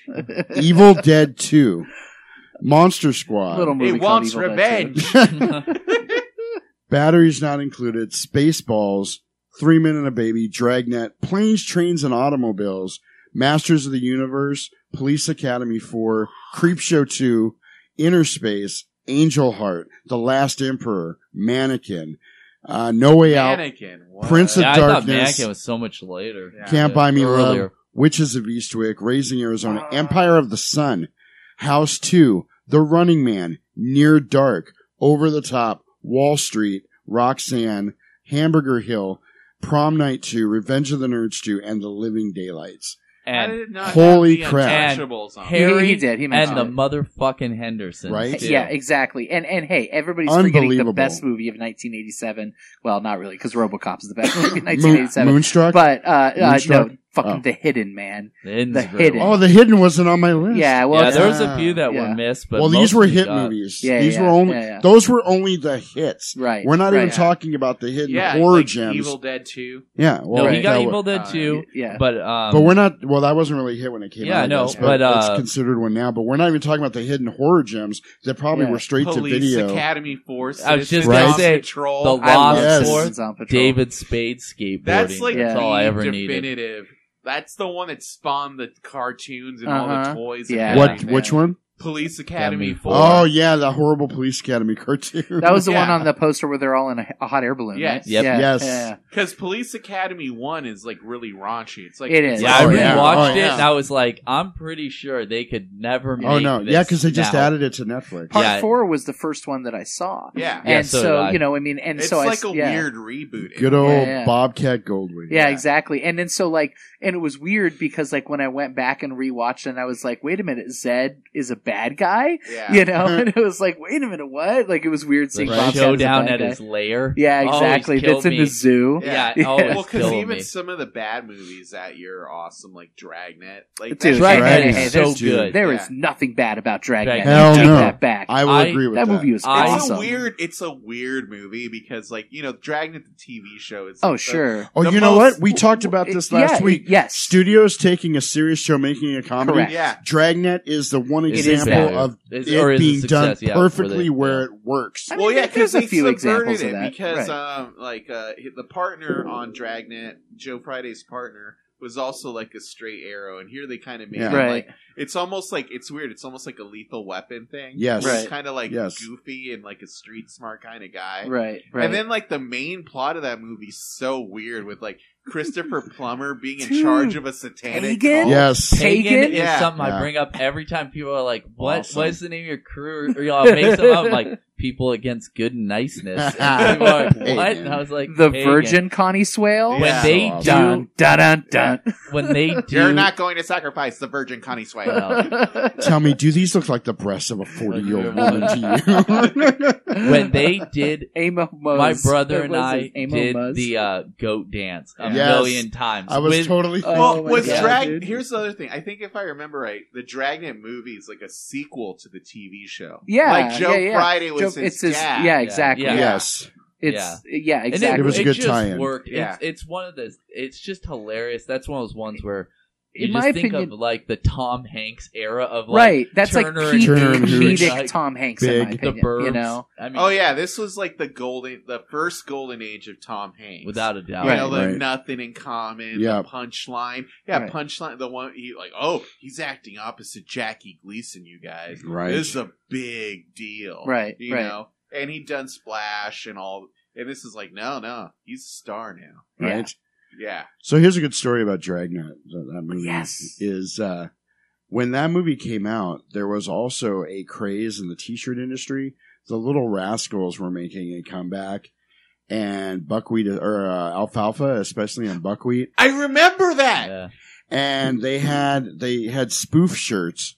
And when Dragnet came out, they had a Bucknet shirt with alfalfa and buckwheat on it. wow. And it said just the facts, Otay. And I had that shirt, and Yeah. it was amazing. That was like Wow. one of two like T-shirt trends I remember Right? vividly. I remember that one, and I remember it just started when you're like, "Why does everybody have buckwheat shirts?" Yeah. And then the other one was like when everyone suddenly had Bart Simpson T-shirts, Right. Oh yeah, yeah, that yeah. in and the then it early just became 90s. like the Calvin thing, like, "Oh, your Bart Simpson has dreadlocks and Yes. he's Jamaican." And he's smoking Why? a bowl. Yeah, like it just became super weird. My is Bart that Simpson the creation shirt, of T Fury? pretty much.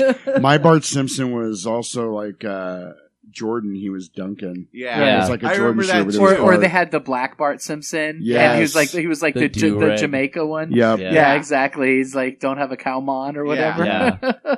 There was the early times. Simpsons toys, especially, are so weird looking. Yeah, they Uh-huh. are. They are. I mean, it's every time I see them on like line or something. They I'm look just blown. stoned. They all look stoned. It's so the early Simpsons era is just amazing. And Dragnet Dabney Coleman playing basically Hugh Hefner. Yes. Like, That's and- right. Oh my god, dude, that's such a good movie. And the rap, do you remember the rap where they actually had Tom Hanks Yes. rapping? Yes. Oh my god! Just, I love that our just effects, man. 87 episode turned into a Dragnet. I know. Well, no, Okay. it's weird too. Like Dabney Coleman was all over the 80s. He's actually one of my favorite 80s movies that like is almost a better version of the whole Ready Player One thing we were talking about. Cloak and Dagger. Oh I my was just about to gosh. say, that was the movie I got introduced to. I think I would venture to guess, okay, that if we were to look at all of the movies that have played cult classics Uh-huh. and we were to write all the years, I think 87 would be the one with the most cult You're classics. probably right. You know, I mean, honestly, just looking at this list: Predator, Lost Boys, RoboCop, Princess Evil Bride. Dead 2, Princess Bride. I mean, Oh yeah. you know, No, I mean, think you probably have a point. Yeah. there. You know what's kind of weird is that, you know, they always make jokes. You know, you think of like Armageddon, Deep Impact, and what do you call it, Dante's Peak and Sure. Volcano. Mhm. But it's really weird that like movies that are not necessarily copies, but you got to know the studios kind of knew each other. Like Batteries Not Included, Inner Space, Right. Empire of the Sun, and The Last well, that's Emperor. all the Spielberg. Before shit. it wasn't a thing where like people would back off, like, oh, Yeah, you're already exactly. making that. Like that was one of the things in Electric Boogaloo, the Canon documentary, when they split up. Both of them like were racing to make Lambada movies. Yeah. Yeah. So it's like they had Lambada And the Forbidden Lambada, Dance. The Forbidden Yeah. Dance. Yeah. Yeah, that part was great. Totally, And theirs was man. horrible. Yeah. Well, they were both horrible. But yeah, I mean, Princess Bride, I mean, is obviously one of the best movies in 1987. Oh. Tremendous film. It's so Um, weird. This is one of the first movies I can remember, or years I can remember going and seeing movies in the theater. Me too. I would Yeah. say I was about like 85, 86, but Yep. 87 I really remember going and seeing like, and it's funny that there's weird things. I always think of certain weird movies like Three Men and a Baby came out in Mhm. 87. Yep. Mhm. And seeing that, and I always remember seeing Look Who's Talking. Well, Yeah, I down the remember line, just but posters interesting, A lot. Like I Yeah. very much remember going to the movie and not even remembering the specific movie, but seeing the poster for Some Kind of Wonderful. Right. Like Mhm. it was like there's a few posters. Like I remember being in a movie theater and seeing the poster for Haunted Honeymoon Yeah. the year before. Yeah. Because it was just kind of like Oh yeah, I think for guys like us, which are big movie guys, that's like Yeah. a big formative thing. Like, I have this very, very clear memory of being at the Glendale Drive-In, and which, I mean, I don't know if any of you've been to Glendale Drive-In Yep. recently. Oh, not Like recently. it no. has not changed. It's like you walk into that room, like into the big snack bar area. Yeah. It is the posters are different, but that room, even the paint, I swear to God, is the same. Wow. Like it has not changed since the 80s. So it's like a serious blast from the past if you ever went there as a kid. And I have this clear memory of being in there and looking at a poster for True Blood, or not True, First Blood. First- yeah. And the original First Blood. So I mean, that post, I mean, it had to have been early '82. You know, I'm probably like 4 years old sitting there Yeah. looking at that, but I still have that clear memory. But yeah, man, like I mean, with '87, like I mean, just obviously Lost Boys is the first cult classics I ever went to. Yeah. I you know, that is just a seriously awesome movie. But it's you know, also, I mean, like Beverly Hills Cop 2. That's an awesome freaking movie, dude. I think Beverly Hills Cop 2 is like better than one. Well, yeah, I do think it's better It's Tony than one. Scott, man. Well, there's a couple schools of thought on this. Like, I feel like Beverly Hills Cop, the first one, like it didn't really need a sequel. right. Yeah. But then Beverly Hills Cop 2 is like the blueprint of an 80s movie. It Right. is. It is. Like Tony Scott, like I think between him and you know, with Lethal Weapon, with what was done with you know, Richard Donner and Lethal Weapon, Yeah. like they kind of defined so many of the tropes of Yeah. what you think of as action films, 80s action films. You know, I think even more than Die Hard, frankly, which I think Die Hard is a better film than either one of those two films, like Yeah. on its own. But in terms of what you think about, like when I think about Hot Fuzz, right? You know, I think about like what are they really lampooning in Hot Fuzz? It's Lethal Weapon, right? It's a lot Yeah. of the things in Well, Beverly Hills Cop the 2. thing that's really interesting too with like, you know, Lethal Weapon or Beverly Hills Cop 2 or just some of these movies, it's like that's, you know, it's a prototype movie with the guy with like this is the guy, right? And they're actually acting. Yeah. Like in Beverly Hills Cop 2, it's like Eddie Murphy at the top of his like movie. Like he's the Will Smith of Right. the 80s at this point. Yeah. You know, and he knows it, and he's being like fucking funny every other minute. Yeah. Judge Reinhold is like the perfect straight man. Dude, seriously. But not only that, you have Bridget Nielsen Yeah. with No, like and- her awesome 80s sunglasses and a white trench totally coat. 80s. You know? And it's like the plot of that movie is so fucking stupid. Yep. But it works because it's an 80s movie. Yeah. You know? Yeah. Like, oh yeah, we're the world's best bank robbers. And then like there's a part where you're supposed to take Hugh Hefner seriously as an authority figure. Like, oh, I don't want you on my property. Like Hugh Hefner would give a fuck. Right. You know? I'm getting kicked out of the Playboy bag. Oh my god. You know.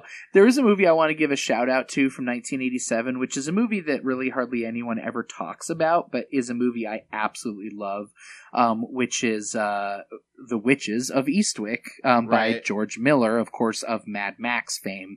And it's like, it's one of those films that is like, hey, this is the guy that did Mad Max, along with Babe and Babe Pig in the City. You know, that it's just like, a lot of people don't think about the fact that the guy that did Mad Max did this movie. But I think that there's a direct line that you can take from the filmmaking involved in The Witches of Eastwick, and then you can directly trace that, and it is so George Miller. I mean, I feel the same way, frankly, about Babe and Babe Pig in the City. Mm-hmm. Like, I think if you watched Babe Pig in the City and Mad Max Fury Road together, you're like, oh, okay, I get it. Like, you know, this is the really same fucking filmmaker. It is. Like, it's more weird that he ended up, like, applying all these things that are, like, distinctive George Miller tropes to a movie like Babe, and I think more Babe Pig in the City. Babe Pig in the City is like a really kind of bonkers film, in my opinion. Yeah. And I love that movie. But Witches of Eastwick, I mean, it's like you have Jack Nicholson completely hamming it up, right? And you've got like these three at the time uber actresses, super popular. I mean, you've got Cher the same year that fucking Moonstruck came out. Oh yeah, this was Cher's year. Right, you know, you've got Michelle Pfeiffer, you've got Susan Sarandon, you know, but then you've also got you know, I mean it's just, that movie is so freaking like weirdly dark. Right. You know, I think Jack Nicholson plays the devil in this movie. Yeah, and I'm exactly. like 100% sure that the reason he really is the devil. Yeah, that's true. The only reason he got cast as the Joker in Batman was because of that. Movie. Right, yeah. right. And okay, we're gonna Jasper After Dark a little bit here. Uh-huh. If anybody's interested, there's also a Skinamax spoof of this movie called The Witches of Breastwick. If anybody wants to look that up. And there's actually two of those, and they're both amazing. Right. But yeah, I mean, and I mean, you've got also Veronica Cartwright in this movie, that she's just she's so good in it too. I mean, Veronica Cartwright's always great. Yeah. Okay. She's one of the, like, those solid, like, supporting characters. Right. I mean, right. she's still in things. I mean, I still really liked her in Alien and Invasion of the Body Oh, Snatchers. sure. Yeah, For absolutely. sure. Yeah, totally. But yeah, I just wanted to give that one a shout out because I love The Witches of Eastwick. I mean, I think that it's just nobody talks about it. I mean, it's I think maybe people think about it like a chick flick, like on the same level you'd think of like a Steel Magnolias, but it's so not that. You know what I always think of it as is I always think of Death Becomes Her. I love that movie. That there was this weird subgenre that kind of got built around, and I don't mean it weird in the sense. It's just strange that people were able to carve out a little bit of a cottage industry for this. That really, I mean, had not been for that film and a few others, probably like some ideas that preceded. I do think of there's a weird thing in horror where I feel like the Stepford Wives, Rosemary's Baby, The Omen, all of them have this very interesting society or suburban, setting or aspirations, and I feel like that's what I always think of.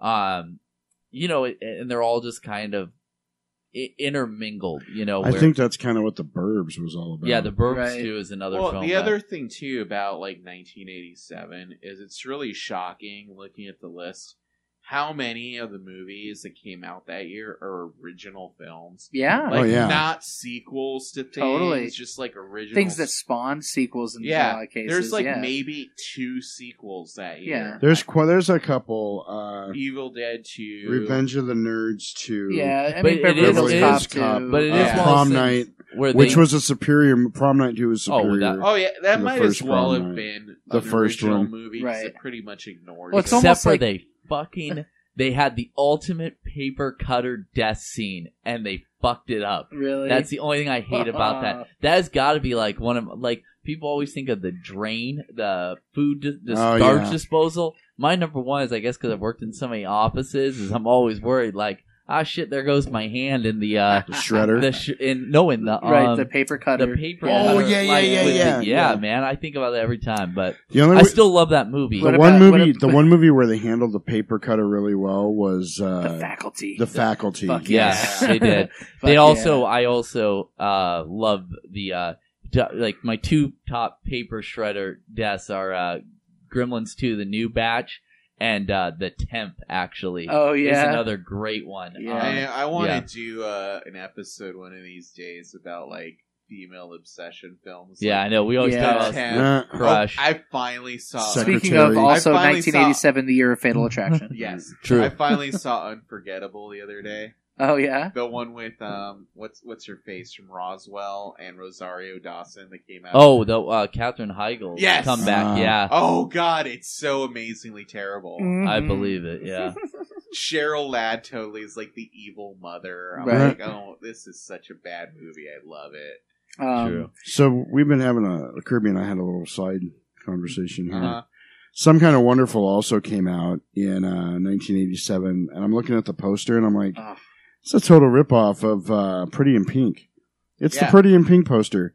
Well, then I go to Some Kind of Wonderful. I'm like, oh, produced by John Hughes. Oh yeah. That explains a whole. They're both, I believe, written by John Hughes. in Yeah. fact. Yeah, they Yes. were. Yeah. But apparently, he also designs the covers for his movies. Yeah, that's funny. I think, probably what more. But of it's if like, you well, wanna we have knew a good this worked time, for this, this, you know? Google Some Kind of Wonderful and then Google Pretty in Pink, and Oh, you'll see what I'm dude, talking like Some about. Kind Mary of Stuart Wonderful Masterson was has a such like really a formative weird- thing for yeah. me, man. Yeah, that movie has like one of the strangest plots ever. Uh huh. Where like, Hey, you're wearing my future. Also- Eric's Yeah. for those I was who going haven't to say the seen- young Eric Stoltz. Yeah, the young Right. Eric Stoltz has a thing for rich girl Leah Thompson. Right. Yeah. So he decides to impress Leah Thompson by taking her on a date and like hires Mary Stuart Masterson, Uh who's huh. his friend, to pretend to be like his driver. Yes. Yeah. It's Yes. just so weird. It's like almost like princess who has a pony kind of But date. there's like the scene where it's like because he's never had a girlfriend or whatever, so he hasn't Yeah. had a kiss, and Mary Stuart Masterson teaches him how to Mhm. kiss. Yeah, And so my first childhood crush was easily Leah Eric Stoltz? Thompson. It was sorry. it was Leah Thompson. Especially in Mask, man. Dick's already out. for that. Obviously. Oof, you got to stop. Slow down, guys. It's going to get really after dark. So, I mean, Leah Thompson from Back to the Future was my first crush. Yeah. But then, like, I can pinpoint the moment when my crush went from Leah Thompson to Mary Stuart Masterson, and it was some Kind of Wonderful. And it also was like a change from like now I don't like the super popular pretty girl anymore. I like the kind of bad girl, like, kind of musician girl, Her playing right? drums in that film, I was like, Yeah. this is so hot. Yes, right now. exactly. Like, And also girls with short hair, like they have a girl drummer. Yeah, exactly. Yeah, exactly. So, like, definitely. Yeah, I'm glad we talked about Some Kind of Wonderful. I freaking love it. It's one of my favorite And then, John just- Hughes movies. Just a side note on Eric Stoltz. I scored Killing Zoe on VHS at Zia last week. Nice, dude. I was pretty Nice. excited about Yeah. it. it was funny when he actually brought up, I was thinking of the Moonstruck Cher-Win. I was thinking, well, it's kind of funny with her film career. The first movie I remember seeing was Mask. And Kathy Griffin was so good in that movie. Right. but it was her and That was Morty. yeah. But was that sandwich between that and Mermaids. I think Mermaids. she just had like such a. I think killer, Mermaids like- came out the next year, right? No, it did, but it was 1988. just. I just think of her like her Mask, Moonstruck, Mermaids. That's They're what I'm saying. She had a run right I there. will Brown. say The Mask is also one of the only movies where Sam Elliott has played a person of his time. Right. Yeah. Right. And not like a cowboy or... Yeah. Right. Yeah. It's Or true. a It's true. cowboy Yeah. Ghost Right, Rider. right. Like, And I just, I mean, on the subject of 1987, I just have to say something here. I mean, costumes by Giorgio Armani, music by Ennio Morricone, screenplay by David Mamet, directed by Brian De Palma. The Untouchables is a fucking dream team of people Yeah. working together, and what an incredible combination. Well, it took a bunch of Oscars that year, didn't oh it? yeah. Yeah. Oh yeah, Yeah. absolutely. one of my favorite Sean Connery roles that I feel like Yeah. nobody talks Yeah. about. Oh, but it's like the Oh, best yeah. Sean... Well, But he I- won. I I think he won his first no, Academy but I mean, Award it's for that weird that film. nobody talks Yeah. about Kevin now, Costner like, the also. Chicago way. Yeah. yeah, the Chicago way, Right. but the I swear, I mean, it's just because it was a hardcore Mel scene, but the knife to a gunfight line I've heard on Right. more records Yep. possibly Yep. than any other one, like especially like tough guy beat down kind of bands. Yeah. I would say to me that trifecta for me is still Goodfellas, Untouchables, and Miller's Crossing. Right. Is like to me the perfect. And I plus, will say, Besides The Godfather, it of did course. take a Martin Scorsese to make Kevin Costner seem like a movie star. That's true. Because, like, I can think of all the other movies. Wait a minute. Wait, we're not talking about Untouchables, right? Yeah. That's De Palma. So Oh, yeah, De Palma, yeah. right? Yeah. So, but yes, it took De Palma to yeah, do it that. took Yes, De Palma definitely. to make. Yeah, Right. because I was thinking of De Niro being in the movie. right. But yeah, Right. like for all the other movies he was in, like Robin Hood, Prince of Thieves, and Dances with Wolves, Right, all right. the stuff he did himself. Yeah. Like I can only think of two movies where I'm like, yeah, Kevin Costner, he's got it, and it's not No Way Out. It's The Untouchables and Yeah. Field of Dreams. And I don't know if there's ever. I totally thought you were going to say Mr. What was that? Mr. I know which Was it Mr. Smith? Mr. or- Nobody. Or No, yeah. Mr. Brooks. Mr. That's- Brooks. Which That's is it, the yeah, yeah. Mr. only, Brooks, he was good in only that, too. tolerable Dane Cook Oh, God. performance I've ever seen. I actually liked I him. really like Dane Cook in Detention. I liked him in that, oh, and I right, was yeah, blown yeah. away by That's how a crazy good he movie, was in that. And Kevin Costner, I actually thought because it was when he plays the straight man, which Mhm. which is Right. Elliot Ness, Yeah. which is That's the funny Field thing is of like Dreams. how Yeah. perfect Plus, Kevin Costner is for Elliot Ness. It's like Yeah. almost like the role he was born. without to play, the you know? Untouchables, we wouldn't have got the baby stroller stairs Exactly. scene from Naked Gun, Yeah, exactly. where there was just like 20 of them coming down at the same I also time. want Yeah. to give it up because Victor kind of mentioned it. We also would not have gotten Rex Banner, yeah. so Yeah. that's the most Yeah. important for me. And again, just I mean, the idea. I mean, first of all, Ennio Morricone, who really doesn't do a ton of films like up that and through movie the has 80s a and really stuff. memorable Super. main theme. Da-da-dun. Yeah. Oh, yeah. Yeah, Dun. exactly. Da-da-dun. And then just the costumes by Giorgio Armani, which I guess I haven't looked, but he has not done costumes for a ton of films, and so that's a really rarity too. And just Well, I think on top of anything, I don't think most studios can afford him. yeah, But, for sure. Yeah, I'm going to have that Sean Connery speech in my head for the rest of the day. He puts one of yours in the hospital, you put one of his in the Oh, mall. Right, and when right. when he Oh, dies, man. it's so sad. Yes, Yeah. well done. Yeah. So well done. Just makes you wish he hadn't gone out on Finding Forrester. Yeah. Medicine Man. Also want to give a quick shout out to a fantastic freaking movie that I do not think is talked about nearly enough, Angel Heart. Yes, oh, Angel yeah. Heart is amazing. Such a great movie. Oh, it's dude. it's a banner year for Martin Scorsese where he played Al Capone and or the yeah, devil. Robert De Niro. Yeah, Oh, yeah, totally. yeah. Yeah. Yeah, Yeah, man, totally. I'm off on it. That's okay. That's I mean, okay. they're Robert almost This was, synonymous. who played Al Capone and the devil. Yeah, I yes. And like Yep. I mean, this was the Martin Scorsese movie, but Sorry, I guess you're not ready, Player It's One. still not actually. It's Alan Oh. Parker. Oh, Yeah. Oh, man. Jesus. It's okay. But Angel Heart, that I was didn't- I only slept like 4 hours last night. that was Lisa Bonet now I want trying to to know if break out of Scorsese her. actually did a movie in I '87. thought he did. That was her trying to break out of her Cosby Kid persona. Yeah. yeah, and Well, yeah, no, and De Niro's character in this movie is named Louis C. Cypher. Fair. Right. And I'm like, dude, really? I mean, it's this is one of my big That's pet so funny, peeves dude. in movies. Like Right. I've mentioned this before. It's like, oh, it's a town in California, and it's called Santa word in Spanish that has Right. to do with the monster. Right. Yeah. And it's Santa Cruz, just like Yeah. every other. Santa So Martin Scorsese did only direct one single thing in the year of 1987, Uh-huh. and it was the music video for Michael Jackson's "Bad." Wow. Yeah. Wow. So there we go. But yeah, that was Angel Heart is a great movie. It's also, funny enough, the first Mickey Rourke film I ever saw Yeah. in my life. Oh yeah. And I was like, wow, no more everybody thinks he's so like handsome and and then you're Or sitting there fuck and then you his see him, you're like, holy, when I saw The Wrestler, I was like, holy fuck. Dude, like, yeah, he's bad. damn, dude. You really oof. Yeah. I mean, it's just one of Was those Angel Heart before or after Harley Davidson and the Marlboro Man? Before. yeah, it was Okay. before 'Cause definitely. No, actually it was after. Really? I love that. no, I think movie. Harley Harley Davidson. Davidson and the Marlboro Man Marlboro was like 80 1989 or No, No, 1990. it's like Was either there- 88 or 86. Are you googling it, Josh? I am definitely googling it. It's either 88 or 86. 91, sir. Really? Yeah, I was gonna 90 say, Yeah. there's 91? Do you know why I always Wow. think of that? Because I always think of that and The Adventures of Ford Fairlane together. Oh, and that's all right. these weird Right. movie titles where I'm like a kid going, what the fuck is Yeah. this movie about? Wow, Like, I guess we'll revisit 1991 at some point.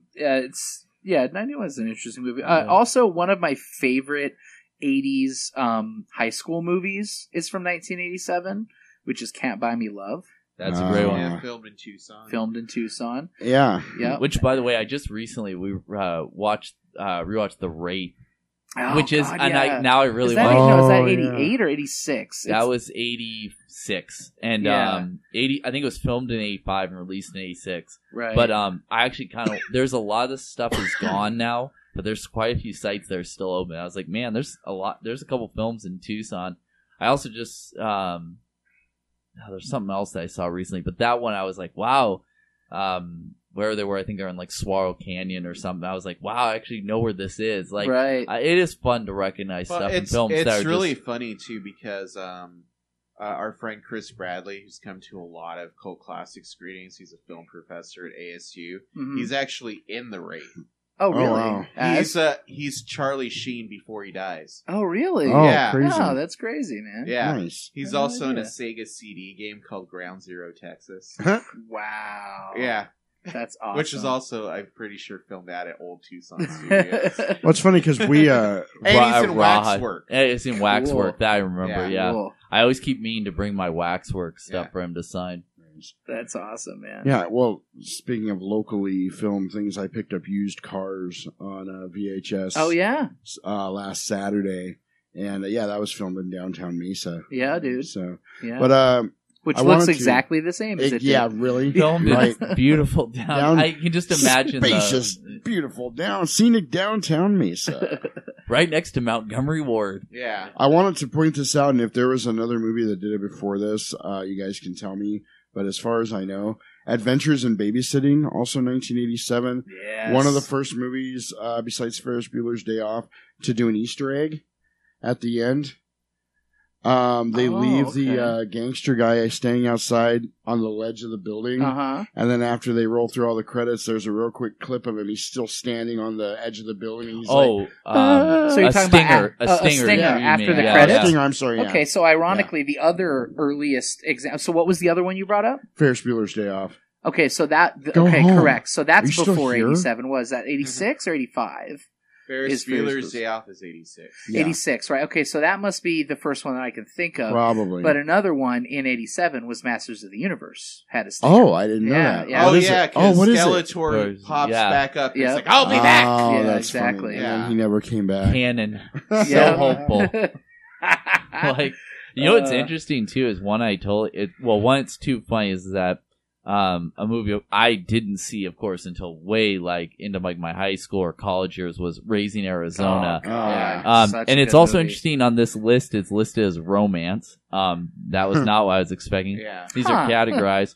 Huh. And Dirty Dancing. Speaking of romance, Oh, yeah. I mean, Raising talk Arizona, about- filmed right here in Tempe. You could Yeah. have the Back time of when your it life. was all desert. I mean, here's the thing, guys. Like, I mean, we're the four of us right here, but I mean, I don't want to make any kind of gender assumptions, but I would say if we were four women of the same age, like that's Dirty like Dancing. that's like our RoboCop. Yeah. You know, Oh, I mean, totally. I have never met a woman that's roughly my same age or maybe 7 to 10 years younger that Dirty Dancing is not like this incredibly formative. I film will for give them. it up, and I rarely do for Family Guy, but when they had one of the non sequiturs where it's like he gets arrested for statutory rape, that's like I really laugh because it's one of those films where you really think about it, you're going, Right? holy Right. shit, they're Well, actually right on that. This Like, is one of those movies that at the time I didn't understand at all, and I understood it later. It's like, oh, it's a filmmaker trying to film, their youth growing up in like the 50s or Right. 60s, But I remember growing up, it's like,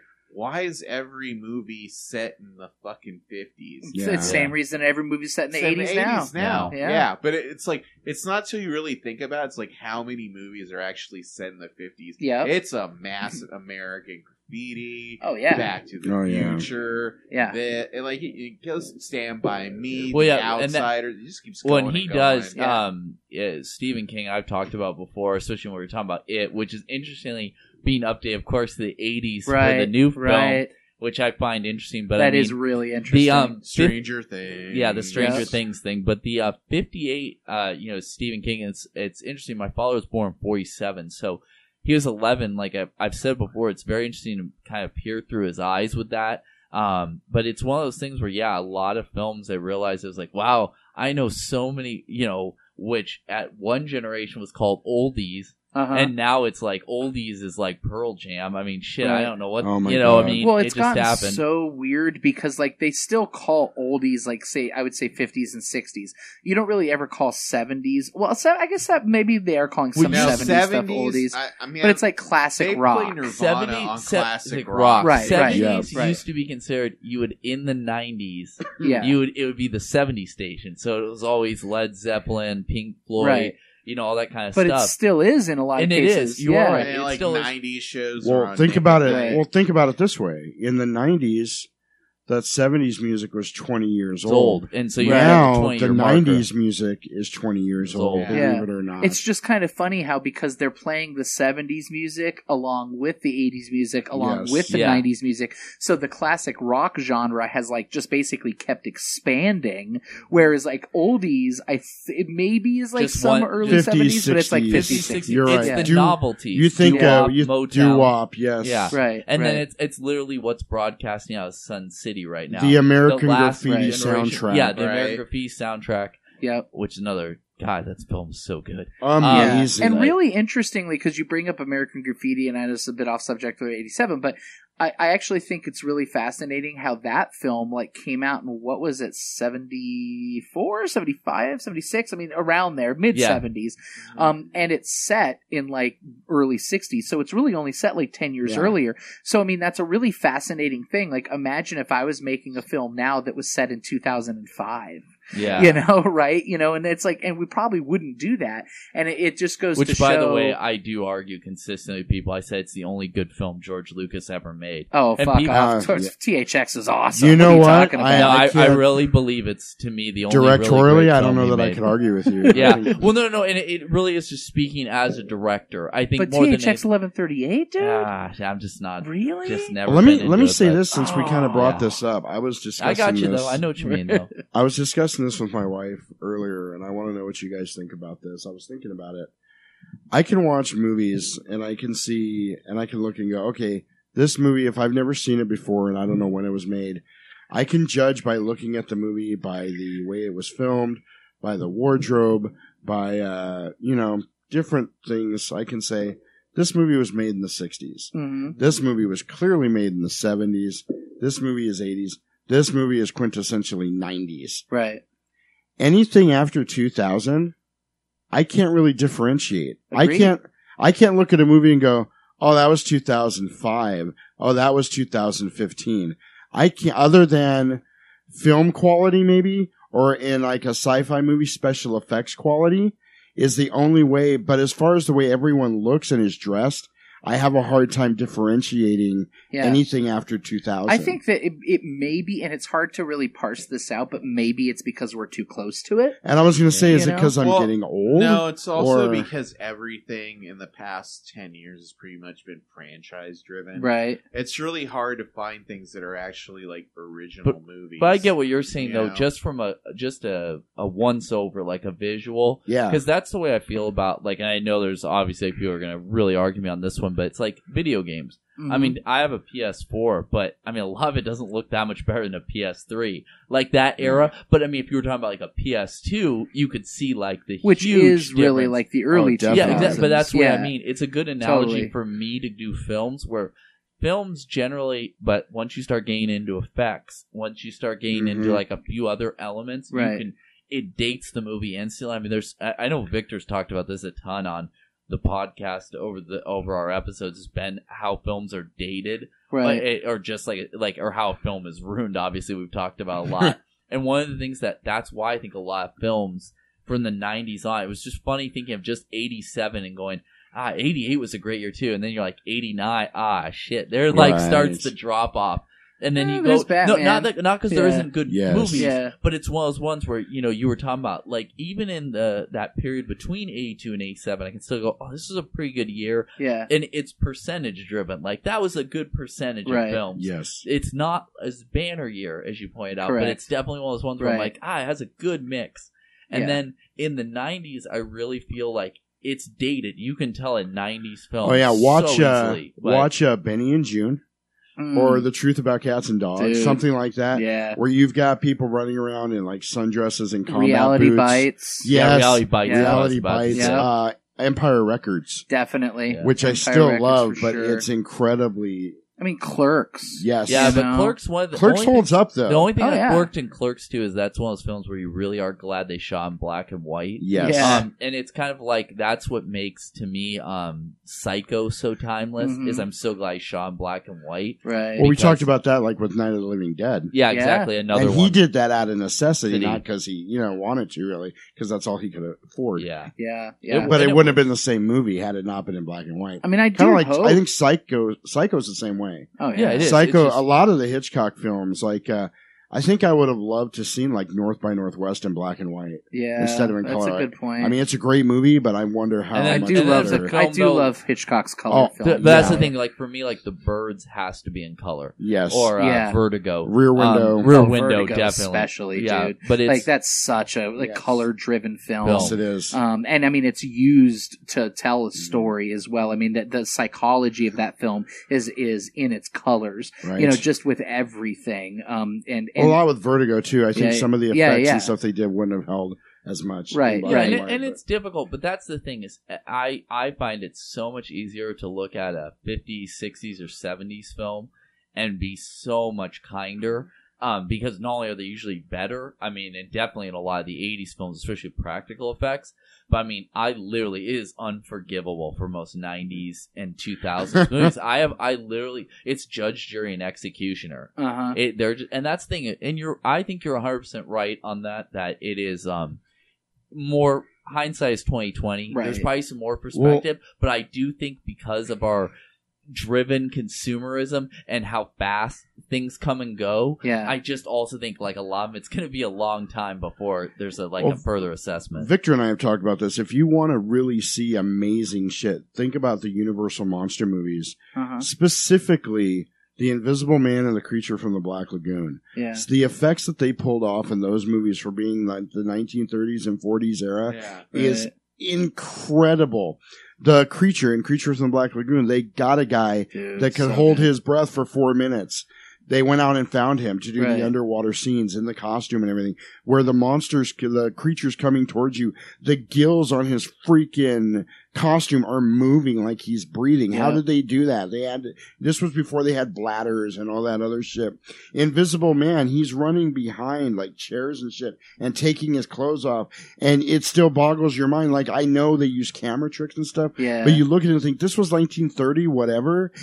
They didn't have the luxury of going, let's sit down at a computer and we're just going to CGI his body out of this. They had to sit down and go, okay, here's a camera, here's another camera, here's a piece of glass. We're going to put this on here and then switch this over. They had to sit down and put hours into thinking and saying, how are we going to make this happen? Yeah, that's Right. And I think that's what King makes it Kong kind is of... also the Yes. 1933. To be able to do that is unbelievable. Absolutely. I will say the one Invisible Man movie that I thought, totally got it. It was, even though it was a special effects movie, it was Hollow still, Man. Yeah, Hollow Man. That's totally what That's where I was going to say. Yeah. Hollow Man?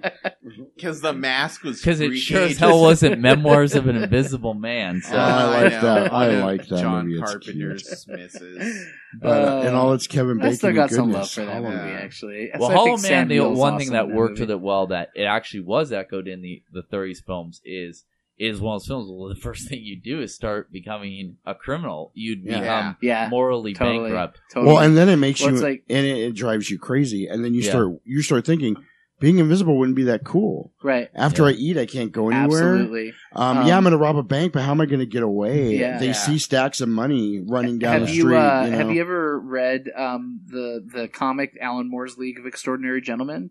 No. Yeah, so there's that's a very crazy comic, but in the comic they are looking because they're trying to gather all these people, Yeah. right? So they're going to find Alan Quartermain, who's actually Mhm. an opium addict in the comic, right? He's not Sean Connery, like I was going to like say, all I the still guys. want to give that movie Yeah. another chance. Even though Yeah, I'm the probably gonna comic is regret it. fantastic. But so they're looking for the Invisible Man, and they go to this girls' school, and the girls, course. like a huge amount of girls, have become pregnant, and it's this parochial girls' school. Oh my gosh. And they think they're being impregnated by the Holy Spirit, and Oh it's my because God. you put together the Wow. rest of it. Yeah, exactly. So Wow. talk about being fucked up if you could Wow. become Yeah. invisible. Yeah, absolutely. But Crazy. yeah, that's Yeah. true. Paul Verhoeven. Hey, what did year this was for us. Memoirs of an Invisible Man? Was that 93, 92. Yeah, Was early that? It 90s, was definitely. early Yeah, 90s, for okay. sure. Yeah. 91 or 92. It's 90. It 91 or wasn't 92. Chevy Chase's best film, but it was cute. Oh, Or there's maybe- another is one it who's even, just like, gone. Maybe a little later. 92, you got it. Yeah. And Planes, Trains, and speaking of comedies, Planes, Trains, and Automobiles. Is that 87? It That totally is is, yes. 87. I saw Okay. a print, And oh because, my I was at the God. Gallery 1988. Yes, you are right. I did thing, see that. yeah. That and- movie yeah, is They had a bunch of incredible. ones. Yeah. That is without that, we never would have had David like- Spade and Chris Farley movies. Right. Yeah, it's That's like the exactly- only Thanksgiving kind of. Yeah, it's the best movie. Thanksgiving movie Yeah. ever. Yeah. Next to Thanksgiving. Which I'm still is my most wanted film probably of all time right now. Thanksgiving? Thanksgiving, yeah. I own it, and it's signed by the director. Yeah. No, I'm sorry. Oh. Thanksgiving, literally. The Eli Roth trailer. Sorry. I was like, The, Thanksgiving? I'm not the thinking of- Invitation, isn't that Thanksgiving also? Or Which am I- one? The Invitation? Invitation. Or am I thinking just of No, That's it's a just Big a Dinner? I think it's party. just Okay, dinner, there was but- another Thanksgiving movie that I saw recently. It's like, oh, we have another Thanksgiving movie now. I was Charlie I- Brown. I was do it? think Gobble Gobble Motherfucker Gobble, is in gobble, the top. motherfucker. Is in the top. Yes, we put that in one of our demos in my grind band. Nice. But Right. yes, it is But classic. No, there. Give me the I gravy. Mean, we could just keep naming movies all day. I mean, there is clearly like Well, here's a good- RoboCop, Here's a good one though to wrap up though, because we haven't talked about the is there- only good Freddy movie, Part 3. Oh, come on. man. I was gonna say though, is that one film, because I kind of mentioned Near Dark, like seeing something later on. Was there one of these films that you saw much later and were blown away by, or would consider Probably it? Like, Full Metal Jacket. okay, Because Um, I don't think you can register that movie as like a child. I mean, I loved Absolutely. that movie as a kid, but it fucked with me seriously hardcore. Like the scene in the latrine, like, I mean, really, really messed with me as a kid, but I loved it just because I don't know, there was something about it.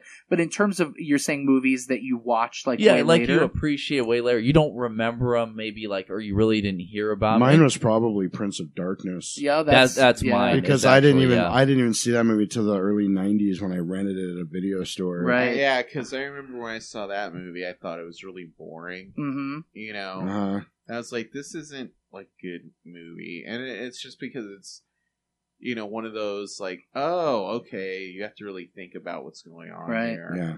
After you become a fan of John Carpenter, it becomes a lot better Yeah. for some reason. I love that movie. I think love that it. It is movie's a great fucking movie. awesome. And there's just like so many movies Donald in Pleasance. in this time period that you just like saw and like on face value you were like all into, like Harry and the Hendersons one. yeah, and dude. La Bamba. I mean, for me, it Mannequin. was honestly to fit in that category we were talking about, Near Dark. I watched Near Dark for the very first time about 6 months ago. Ever. Oh wow! Yeah. Wow. Nice. And I'm a very, very big Catherine Bigelow fan. I mean, Point Break is one of my favorite movies of all time. Strange Days is easily one of my favorite movies of all time. I just love Catherine Bigelow, and I'd never seen Near Dark, and it's one of these things. And I don't know if you guys ever have these things, but like it's a movie that like you looked at pictures of as a kid, and it kind of scared you in some way, and so for some reason you carried into adulthood the fear that you felt as a child. And Near Dark was that for me. Because I remember looking at the back of the VHS, and it's got like these people with just blood all over their mouths and blood all over their shirts, and it wasn't like the normal kind of vampire thing that I used to think of, even though weirdly like I loved The Lost Boys as a kid, and that's got a shit ton of blood in it too, but there was something about Near Dark. But it was done differently. It was the only scene in The Lost Boys, and it still resonates because I love The Lost Boys too, is the campfire scene. Terrified me as a kid. Dude, when they bite into that guy's head. Yep. And I love the look on Kiefer Sutherland's face when he comes out and he's wiping his mouth. It is so sinister when he's like, Absolutely. now you know what we are.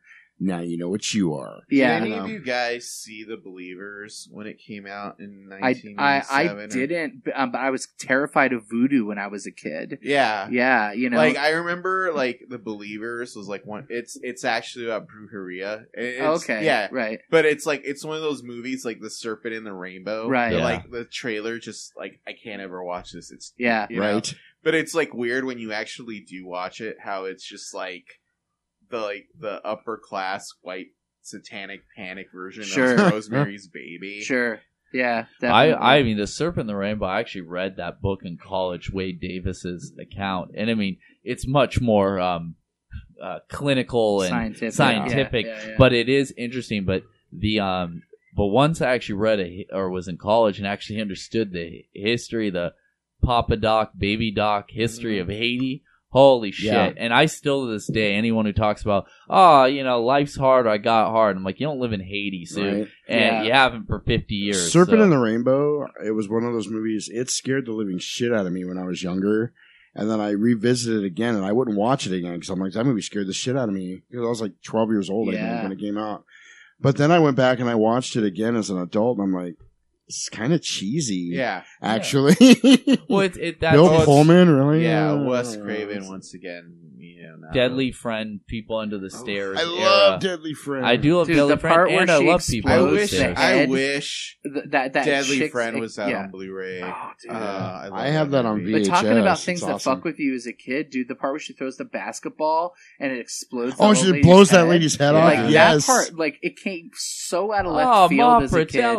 Yeah, exactly. Or like the end when she like comes back and her skin peels off and she's a robot. She's the robot. Yeah, for sure. But also, baby. Yeah. Well, also, People Under the Stairs was terrifying. Yeah, it was. Because they cut that kid's tongue out. Yeah. And just thinking about that, I was like, oh god, that sucks. Well, Deadly Friend and Frankenhooker. I'm gonna just tell you one thing. I'm really glad that as a kid, I never watched Last House on the Left. Oh yeah. No, I don't think you could. I'm glad. I mean, I saw Texas Chainsaw Massacre a little young, and I was not ready for it. But the one thing I always remember from People Under the Stairs is that was the first exposure I ever had to S&M. Yeah. And I was like, what the fuck is going on? I didn't know what it was. Yeah, like, I was just this is some crazy Leatherman. You know? I just did not understand like any of that. It was just one of those things. But I really think, like I said, I will say a lot of people, I mean, we're all largely the same age group. I'm pretty much the same, but it's one of those ones where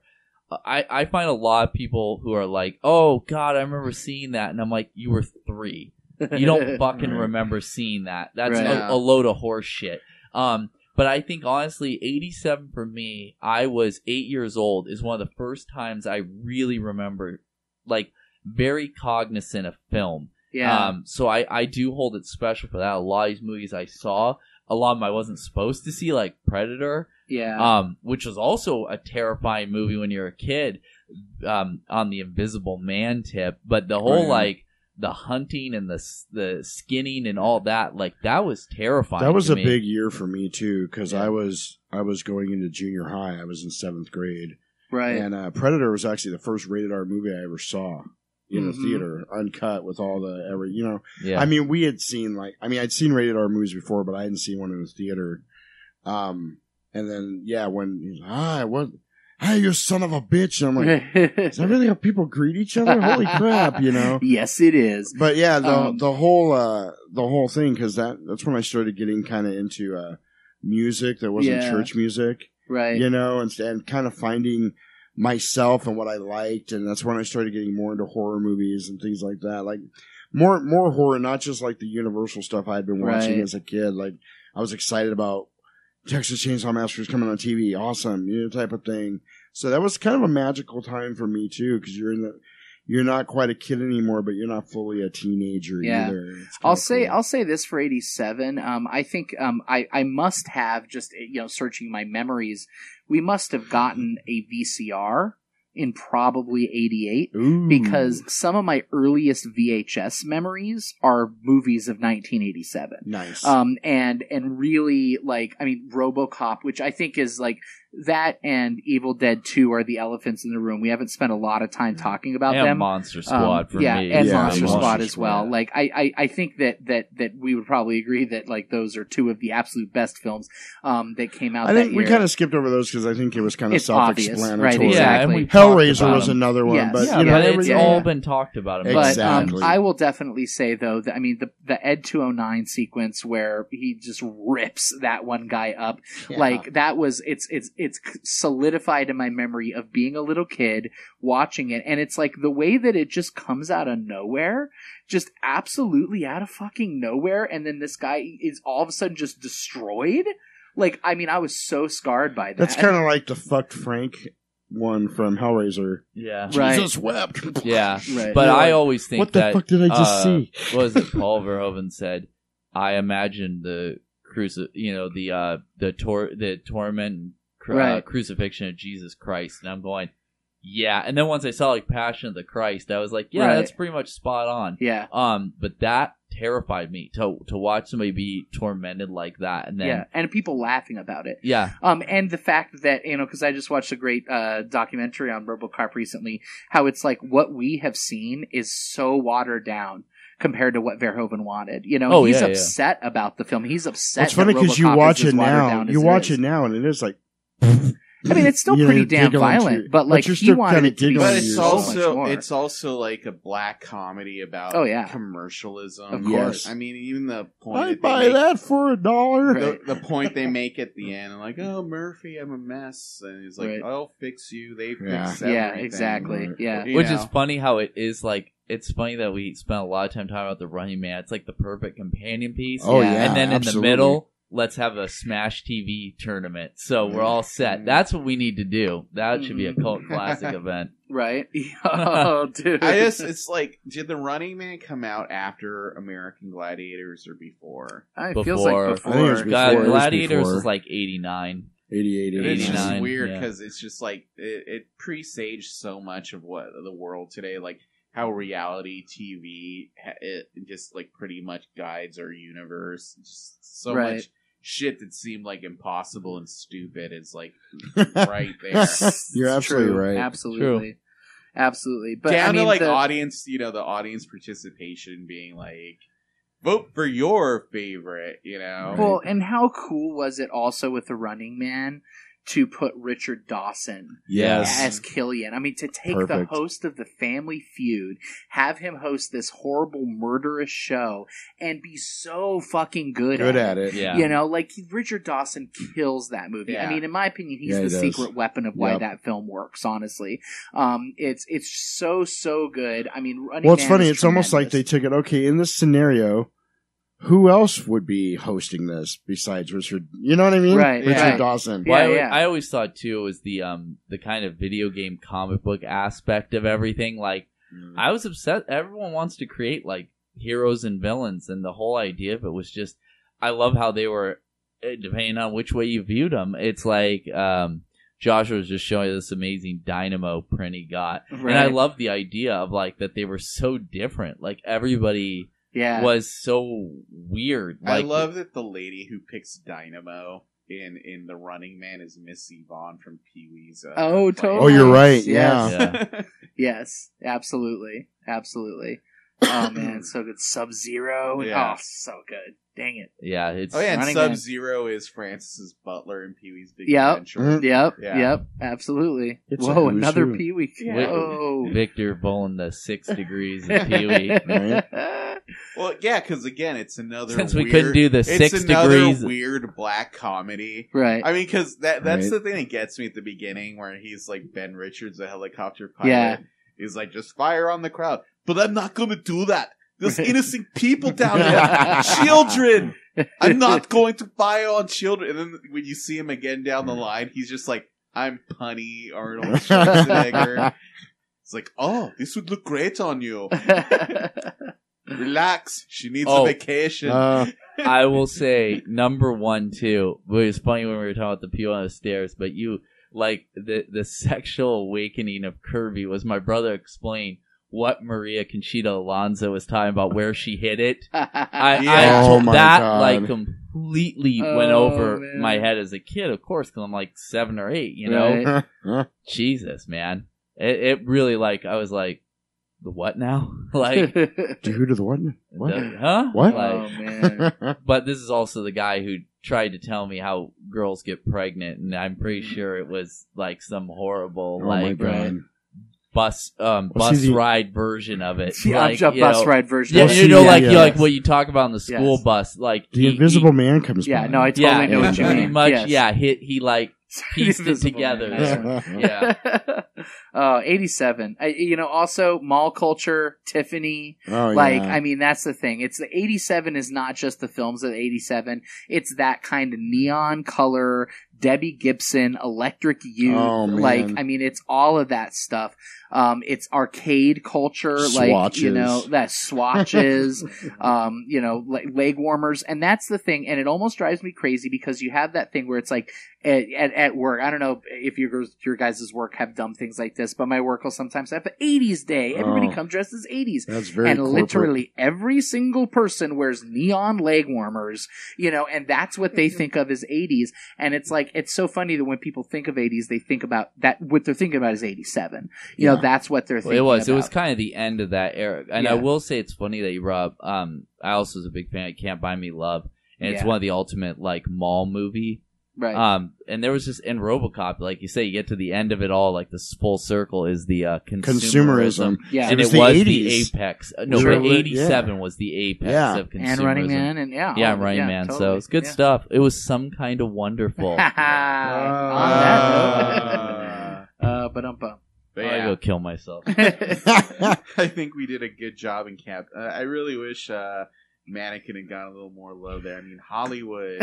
Right. I loved that movie as a kid, dude. Like You know that. what's Was, really- I Don't watched it worry, all I'll the sing time. the Starship song to you after this. Nothing's Nothing's really gonna funny. stop us now. Well, the other day I was talking to Jasper about like, you know, programming ideas I had for the Royale this theater. I used to do Cult Classics app years ago. One of the ideas I had that got shot down This Was- is genius, by the way. was doing in October doing the 80s Monster Mash, and it was doing what was it, Mannequin, as a mummy. yeah, Mannequin is the mummy, So good. Teen Wolf for the werewolf, Once Bitten for the vampire, and Weird Science for Frankenstein. Yes. That's rad. That is a Right? good idea. That's Yeah. rad. Good job. And then you can That top sounds it like a off with the T-Fury. Monster Squad. Boom. It Yeah. sounds like a T Fury shirt waiting to Yeah. happen. Oh, God. It's way too good for T Fury. All right. Yeah. That's Kirby Bags. No. I'm going. It actually is genius. That's an amazing idea. Isn't I it? love It's it. really But good. it's just funny because, like, you shouldn't have said it because now someone's gonna do it, and it's like you're Mary Poppins Funko that you just Right. you could have made thousands. see? Right. Yeah. It's good stuff. But no, that is a rad idea, Yeah, and that's that really awesome, is so. funny enough that is truly. Right. Kind of how it works in Oh, the yeah. end. Like, it's just funny how that became our Universal Monsters. Yeah. So weird. Yeah. What a But weird yeah. fucking decade. If you want to see the 80s and live in Tempe, we're doing a 30th anniversary screening of RoboCop on August 12th. Woohoo! Yeah. You know you want it. So, Cult Classics. I'd buy that easy for all $1. that. But I think that's it for this edition. Join us next time as we tackle some other vital social issues and stuff. Until then, I'm Victor Marino, along with Joshua T. Root. Who loves you and who do you love? Right. Yes. Yes, right? Yes. Yes. Kirby Nelson. Too tired to come up with an amazing quote. So. Jasperino. Burn rubber does not mean warp speed. Until next time, me sucky, me love you long Oh. time. Nice one.